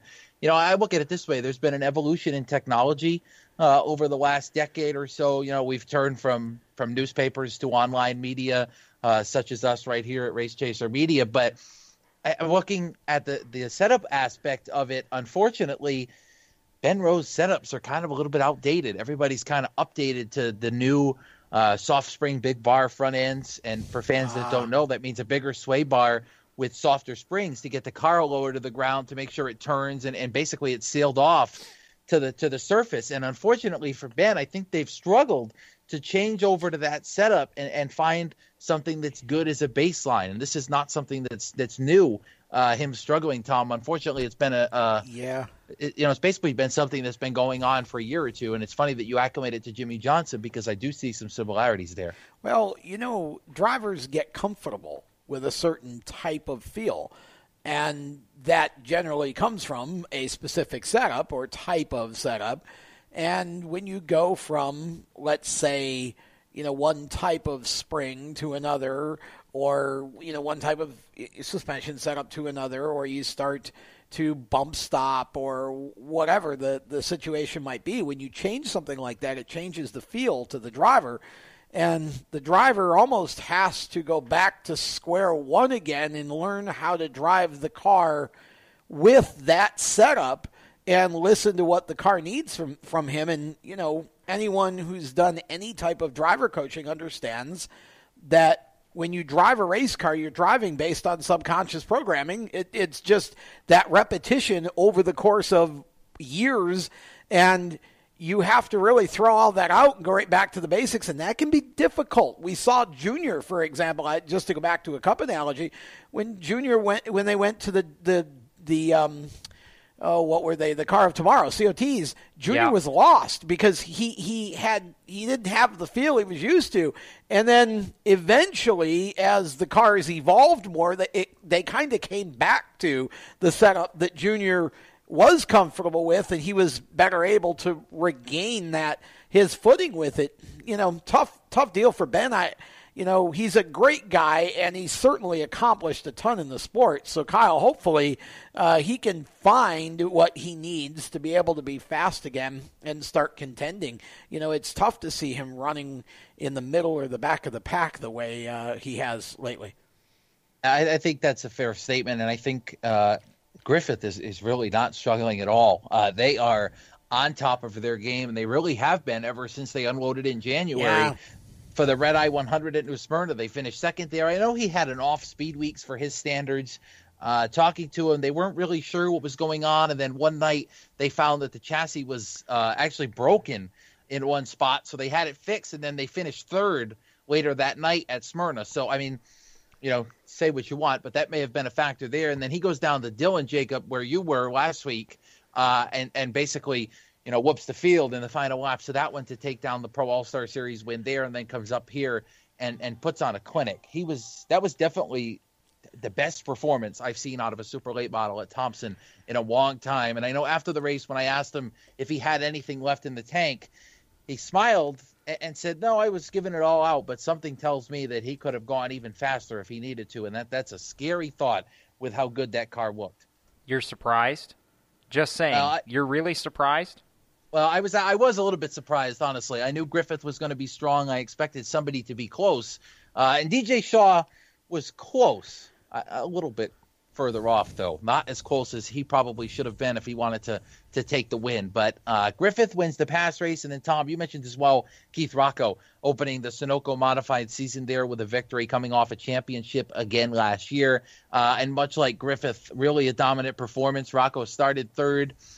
Drove up to second very early in the race, and then found himself passing Todd Owen at just about halfway. We had talked last year when Rocco won all three Connecticut State track championships in the SK Modifieds across the entire state, and we said that it was going to be tough for him to replicate that again this year. Well, one SK race under his belt and one victory. Yeah, that's I just think, again, when you think about Keith Rocco and SK Modifieds, he's the king. If you're going to win a championship, you go through Keith Rocco. He just knows the deal, and he's still as good as he's ever been, and maybe, in a sense, getting better with age. It's just going to be tough to knock him off the perch up there, I think, though. That is certainly a competitive group in New England. The SK's every bit the measure of the Whelen Modified Tour, and maybe more so. And these guys, when they race, that old phrase, the chrome horn, they use those up there in that division. Yeah, it's definitely an opportunity, though, for a young gun to kind of make his point on the NASCAR Whelen Modified Tour. Is. Like Ronnie Williams, that came out of SK Modifieds at Stafford and almost won Sunday's Icebreaker 150. Ronnie Williams, a good example of somebody that's running the SK, kind of watched what Keith has done and then taken that next move up to the NASCAR Whelen Modified Tour. And I know Keith has tried some tour racing in the past. I don't think for 1 second that he can't make that happen. I think that he knows, and he said this before, that he doesn't have the 100% resources that he needs to go after a full-time tour effort. And that's very, very understandable. Obviously, it takes a lot of funding, a lot of sponsorship, a lot of help, and a lot of full-time work that goes into these NASCAR Whelen Modified Tour cars if you want to run at the front. So Rocco, not obviously off to a bad start there, winning the Sunoco Modified feature. A couple other tidbits there from Icebreaker weekend. Todd Bertrand picking up the win in Saturday's NEMA Light feature. Good to see him back in the winner's circle. A Sportsman feature Saturday night that was a thriller. Scott Seredinsky Sr. picking up the win there and showing a lot of emotion in Victory Lane. If you're friends with me on Facebook or follow my Twitter account, you'll see the photo I took in Victory Lane. Pure emotion from Scott after taking the checkered flag there. Griffith, we mentioned, and Rocco winning Sunday along with Sean Monahan in the Limited Sportsman, William Wall in the late models, and Eric Burgoyes in the mini stocks, concluding that Sunday train of victories. But overall, guys, a phenomenal Icebreaker weekend. Definitely a little bit chilly for the fans in the grandstands. I was outside for a lot of the weekend handling social media, both for NASCAR Home Tracks and Thompson Speedway. I hope that you followed along with me, and looking forward to hitting the track again soon. You mentioned, Jacob, though, that we've got the whole month of May off for the Whelen Modified Tour, so next up on the calendar is the Napa Spring Sizzler at Stafford Motor Speedway at the end of the month. Well, hopefully, of course, you got Seekonk open practice this weekend, too, and hearing that temperatures are supposed to be in the 70s for that, so maybe you can put away your snow boots for a while. Well, I might be able to break out the basketball shorts to walk around the pit area Saturday. We'll see. It's because that's what the weather does this time of year. Just wait 5 minutes and it'll change. With that, we'll say goodbye to Kyle Souza and look forward to talking with him next week. And we will step aside. More of the Stock Car Show just around the turn. Don't go anywhere. You're listening to the Stock Car Show presented by HMS Motorsport, live on Spreaker and the voice of motorsports, the Performance Motorsports Network. Parents, your son or daughter has had their license for a while now, but you want to make sure they're prepared for any situation they may face on the road. High school driver's ed doesn't teach them to drive defensively. They need to be prepared for any highway emergency. For less than a month's insurance, and a whole lot less, BSR instructors at Summit Point Motorsports Park in nearby Summit Point, West Virginia, will teach your son or daughter how to respond instantly and positively to unexpected situations on the road. BSR's specialized accident avoidance training teaches swerve to avoid maneuvers at highway speed, ocular driving, which focuses driving attention on ways to avoid accidents, vehicle dynamics and feedback, skid control and skid recovery, threshold braking on straights and progressive braking on curves, and off-road recovery techniques. This is stuff driver's ed simply doesn't teach. So call BSR today, 304-725-8444. Give your kid the skill set needed to drive safely and responsibly on the highway. That's 304-725-8444. You hear that? That's the sound of America's only sports car. That's right. It's a Corvette. But not just any Corvette.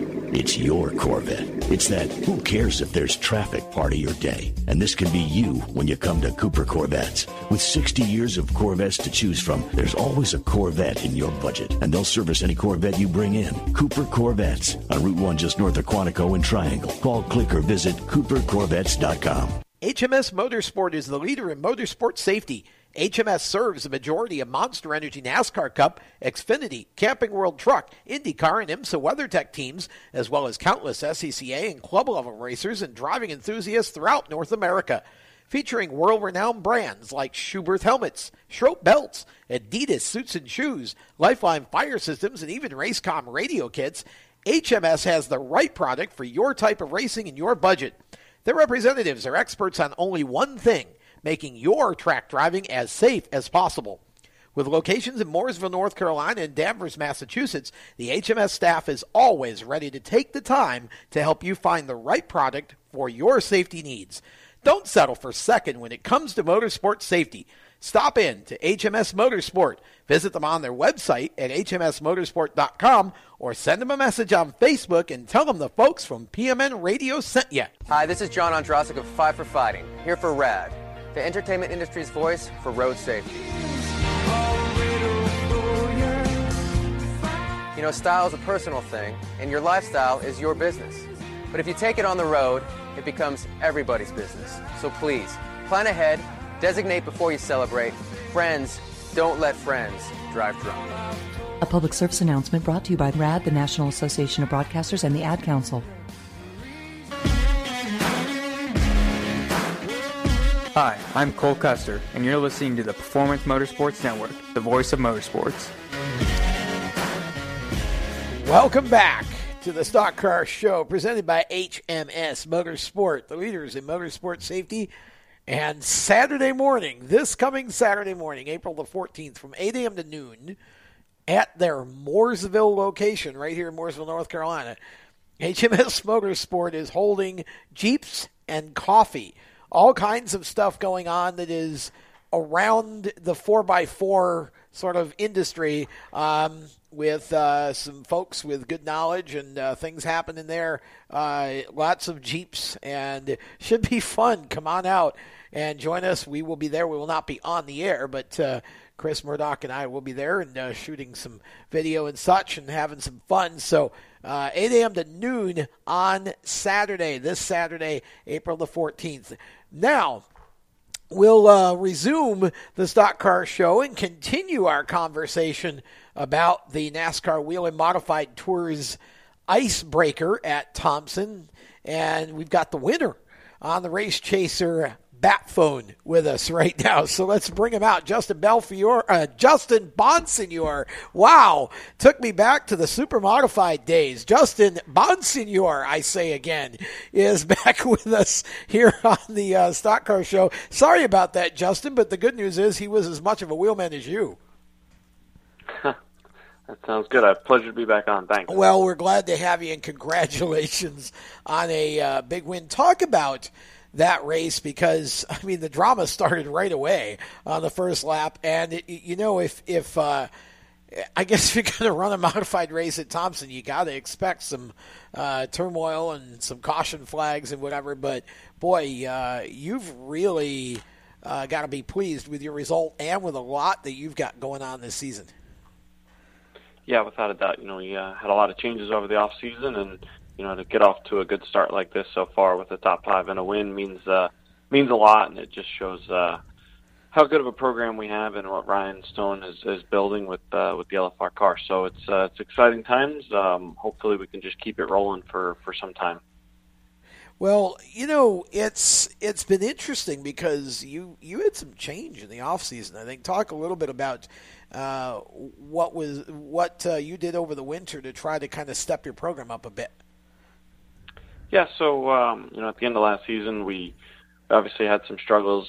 We had lost our full-time employee at the end of 16, and made some changes for the start of 17. Didn't work out, and brought Billy back in to help us get through the season. And at the end of the year, we realized that we needed a full-time crew chief to be able to run with the likes of the 2, the 16, the 6 guys like that. So we we had offered the position back to Bill to come back full time. Unfortunately, with his life going and family life, he wasn't able to come back, so we had to go in a different direction, and that's when we started making some phone calls, and we got on the phone with Ryan Stone, and took a little while, but between that and Robbie Fuller with LFR, we were able to put a deal together to make the swap and have Ryan come back to the Northeast and get back into the modified series, and it's been a really good transition so far.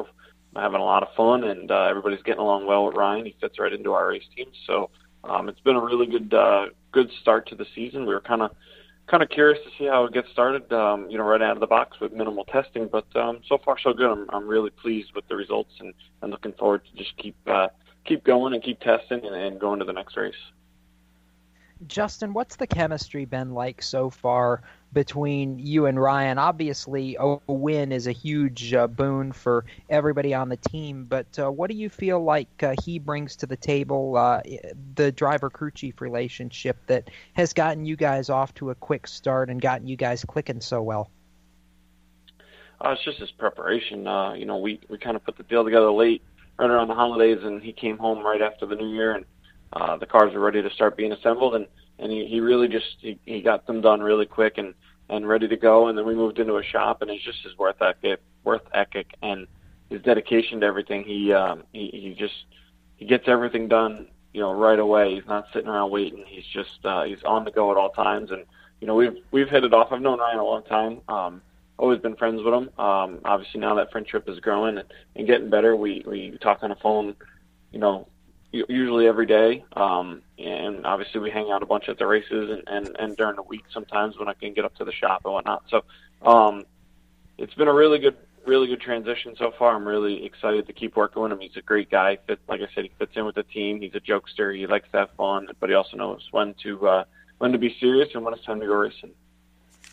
Well, when it was time to go racing Sunday at Thompson, you were in the right place at the right time to capitalize on opportunity. The closing laps, it looked like John McKennedy was going to go out and school all of you guys and go 2 for 2.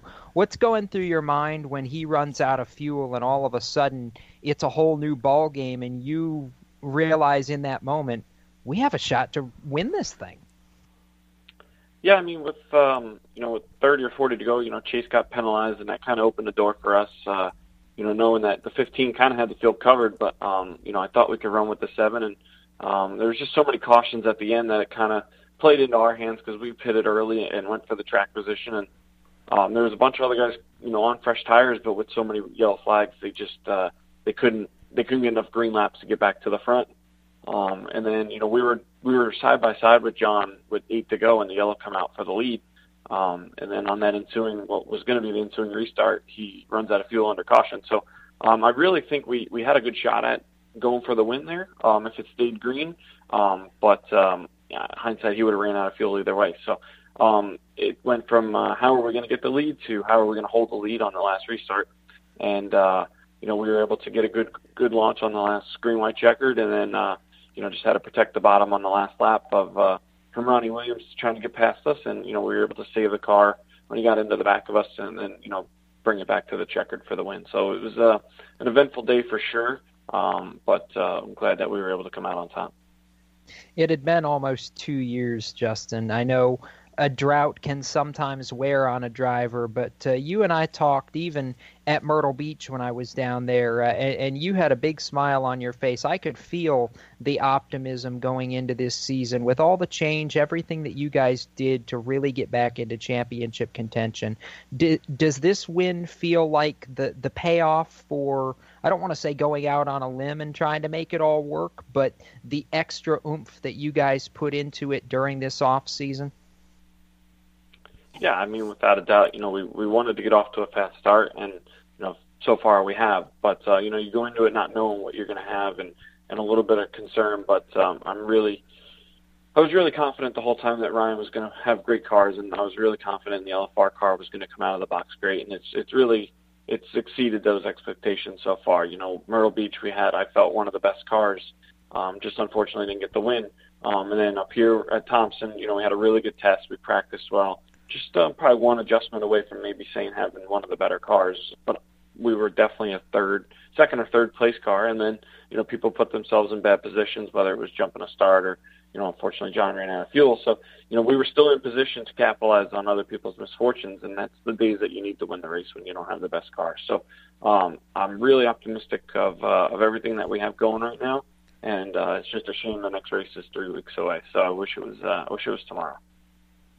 Like Jacob said, it was really cool to see you get that win, especially early on in the season, Justin. Let's talk about the season a little bit here. I know you guys go back to Thompson a few times during this long season, and you got a few of my favorite tracks on there: New Hampshire, Bristol. You even head up to where Tom's from with Oswego up there. So that should be a whole lot of fun. What are you looking forward to this season, especially with, I guess, that monkey off your back with getting that win this season? I'm really excited to get back to Stafford and New Hampshire.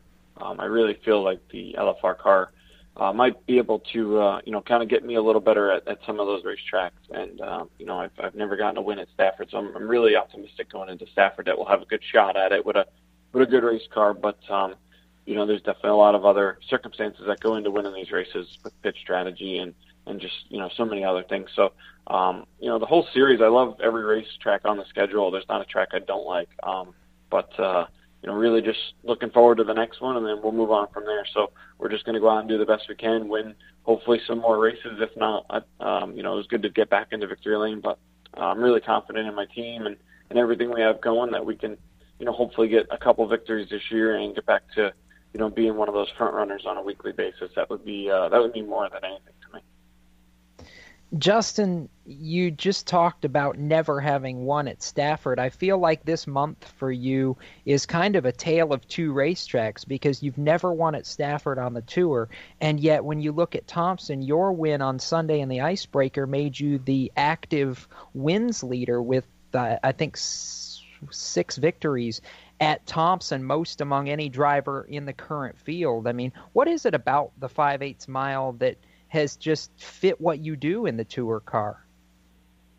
More than anything, we've always had really good race cars there. But I just always felt comfortable as well. Obviously when the car is not great, you're not going to be able to go out and win races. But, we've always had really good cars, and they just were always, easy to drive with speed in them. It was just comfortable to drive, and you have to drive Thompson so aggressively and drive it into the corner so deep. And the car was just always underneath me. We probably could have a few more wins there, honestly. But, we've always had good stuff. And, when you take to a place and you have something that works, you just keep going back with it, tinkering with it here and there. And that's what we did for a long time. And then, right away when we tested a couple weeks ago, right off the trailer, I could tell that we were going to have that type of race car. And obviously it paid off for us. So, on the other hand, Stafford's a track that I've struggled at. I don't have a win, but I've been close a few times. So I'm excited to see if we can maybe take that next step when we go there in 2 weeks. Well, we certainly look forward to what you're going to do the rest of the season. Like I said earlier, with the LFR chassis now and just the new situation that you've got surrounding you, it seems like you've got an opportunity to really contend for the championship in even more of a prominent way than you even have the last year or two, and finally get that championship that I believe you so definitely deserve. So I know you can't do this alone, so this is where we give you an opportunity to shout out, thank you, and acknowledge those who helped make it happen for Justin Bonsignore. Wow, that's what happens when you get old. No, obviously you can't do it without great sponsors. Phoenix Communications back on board for their second full-time season. We couldn't do it without them for sure. Obviously, Ken and Janine Mass of M3 Technologies, been with them since the start. They've owned and operated this team since the beginning of 2010.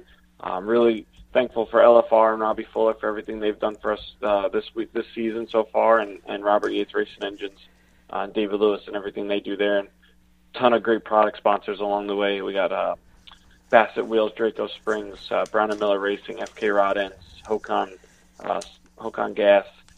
Just so many great people that help us out, and it's a team effort, and I can't thank my guys enough for all they do as well. It's just it's gonna be a long season, but we think we're up for the challenge, and hopefully we can just continue to have good runs each week and have fun along the way. Okay, this time I'm going to read it just to make sure. Justin Monsignor, thanks for being on. We appreciate it. Apologies on the name there, but we certainly do wish you well the rest of the season and look forward to hopefully having you back. And I promise I will pronounce the name correctly from now on.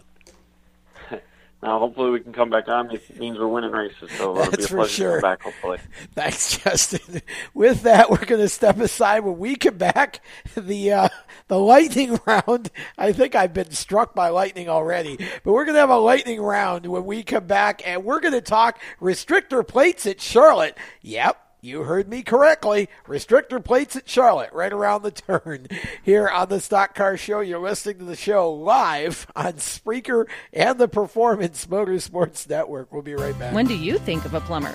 Like most people, even if it's an emergency, you can be confident about who will arrive to help you. For quality and reliability, count on someone you can trust. Call on the plumbing services of Hague Quality Water of Maryland. Plumbing doesn't have to be an emergency. We handle all kinds of preventative maintenance too. Hague Quality Water of Maryland is family-owned here in Annapolis since 1993. For a refreshing choice, call us at 888-84-WATER or visit us online. Here at Lewis Meineke, we're more than just your average car care center. Hey, it's Dave, your neighbor from Lewis Meineke. Whether you need an oil change, brakes, tires, or anything under the hood, we've got you covered. Take advantage of our free check engine light service as well. Yes, free. And don't forget about our free shuttle service. Never stress, we'll take care of the rest. On with life. Give us a call at Lewis Meineke, 302-827-2054.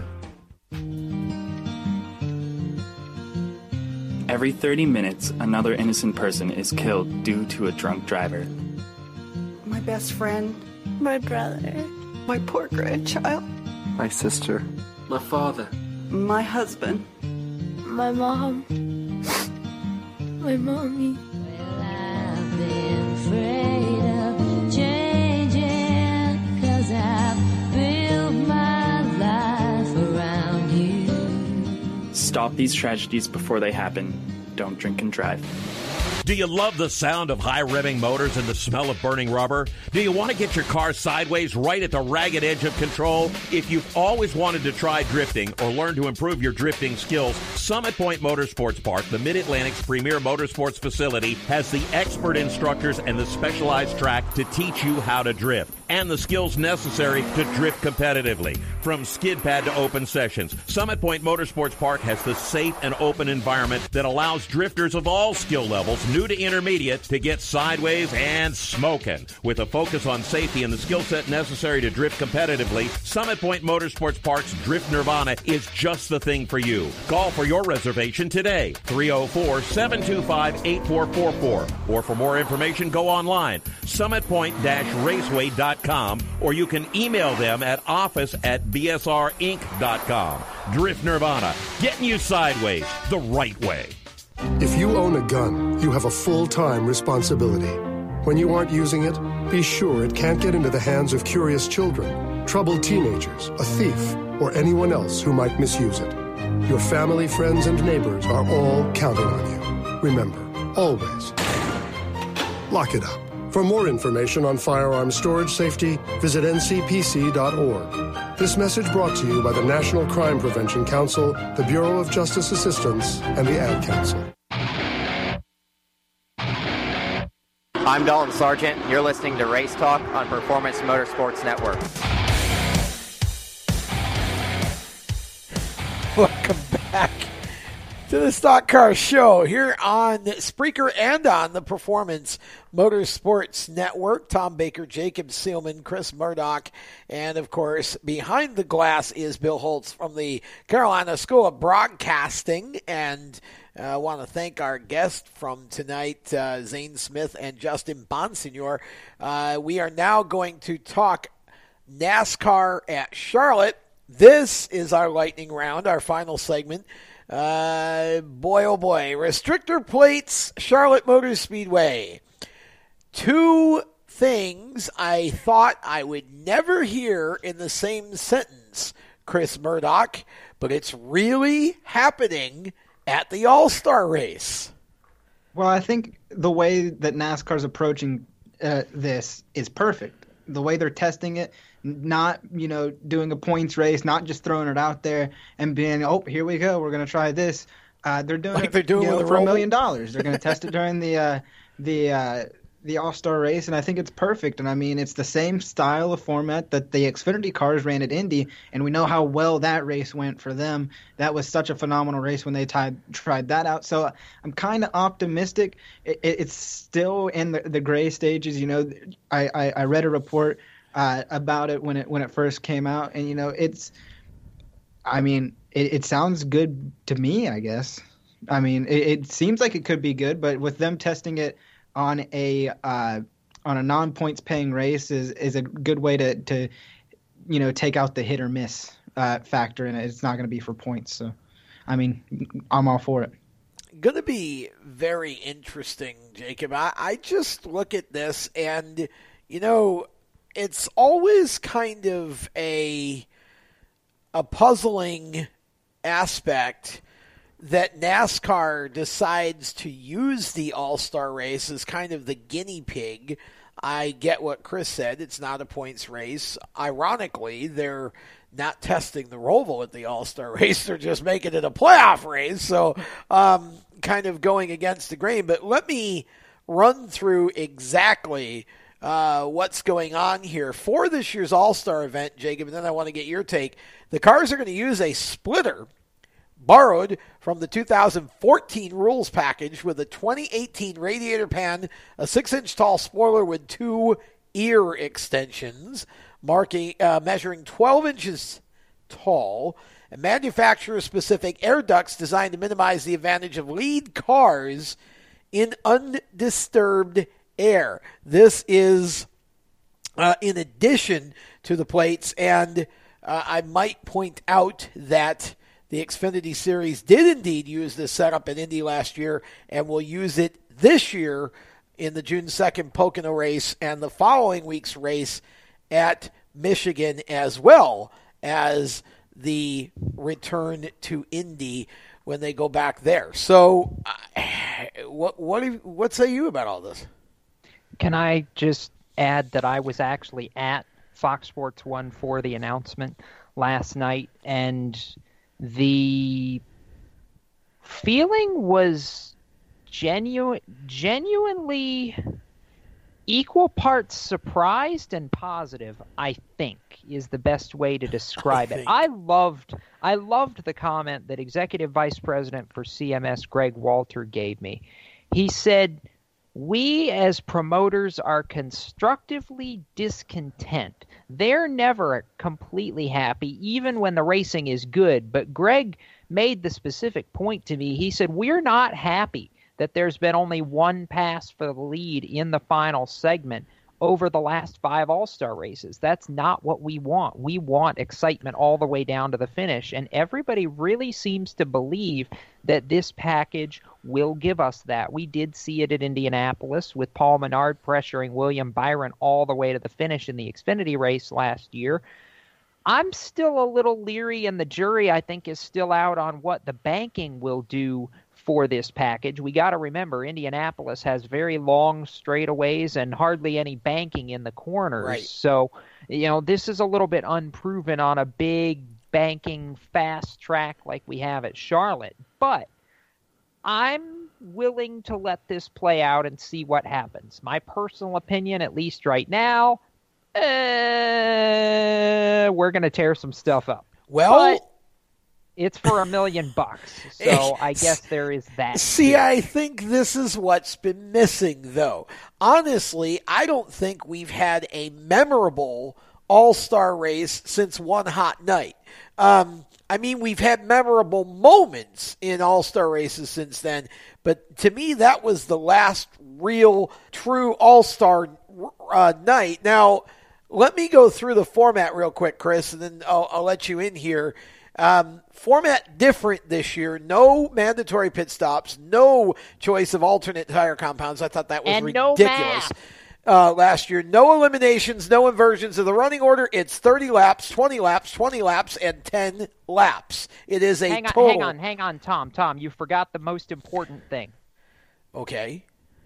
As Don Hawk said, it's a car race. It does not need math. Do we remember the debacle of the running order before the final stage set by average finish from the first couple of stages? Yeah. There's no math, and Don Hawk says there should never be math in racing. It's a car race. 30 laps, 20 laps, 20 laps, 10 laps, 80 laps total. Yeah. Chris, well, 80 laps total unless you get overtime in any of the segments, by the way.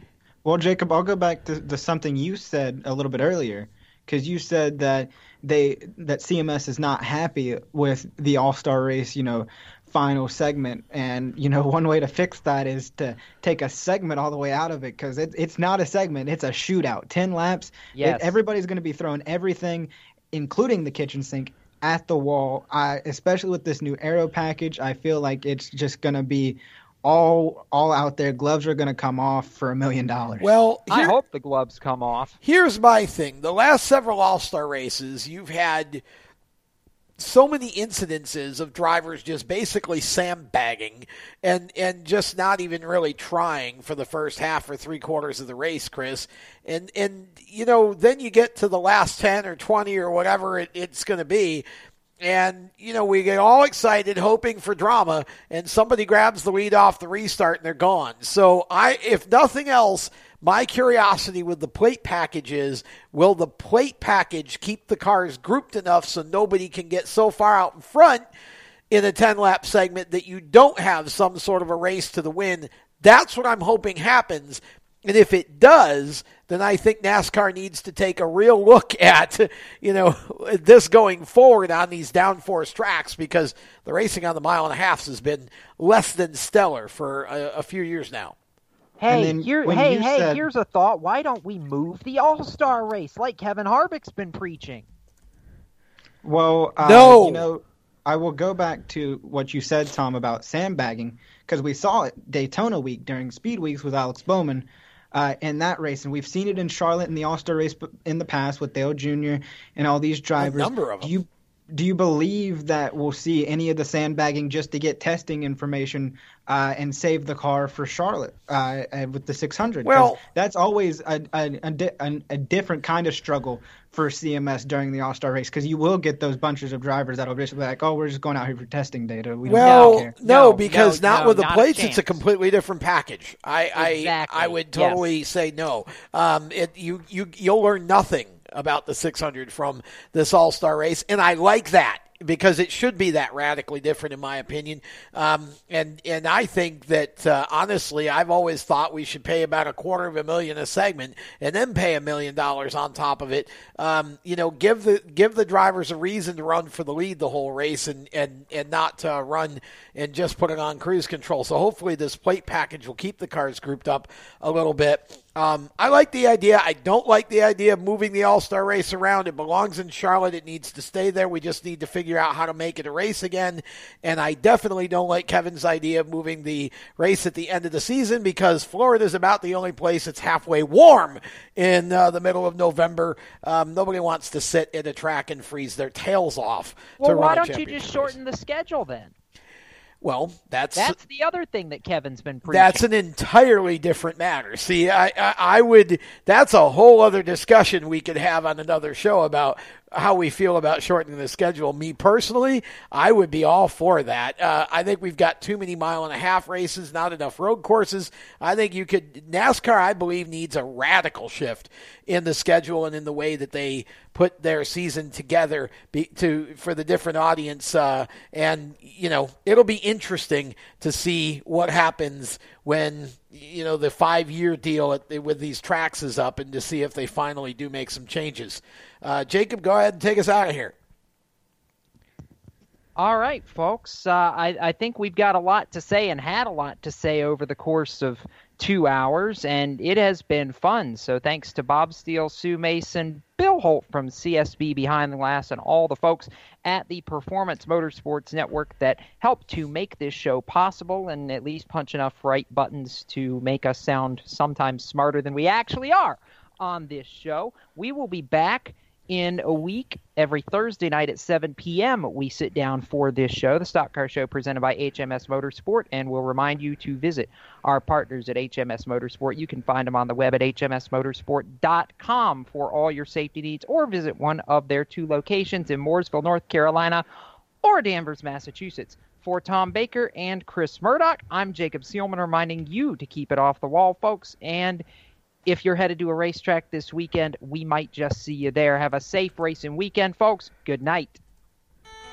You've been listening to the Stock Car Show on the Performance Motorsports Network. Stay tuned to Performance Motorsports Network for more race talk. For the latest motorsports news, visit RaceChaserOnline.com. The Stock Car Show is a copyrighted production of the Performance Motorsports Network. www.performancemotorsportsnetwork.com. A member of the Scorpion Radio Group Incorporated, and may not be rebroadcast, replicated, or saved in any media without the explicit written permission of PMN. Check out our Facebook page or our section on the PMN website. The opinions expressed on this program are those of the host, co-host, and guests, and do not necessarily reflect those of the management and ownership of either the Performance Motorsports Network or Scorpion Radio Group Incorporated, the advertisers, or the marketing partners. Be listening again next week when the Stock Car Show returns on Thursday night at 7 Eastern. Until then, stay tuned for more great motorsports programming on the Performance Motorsports Network.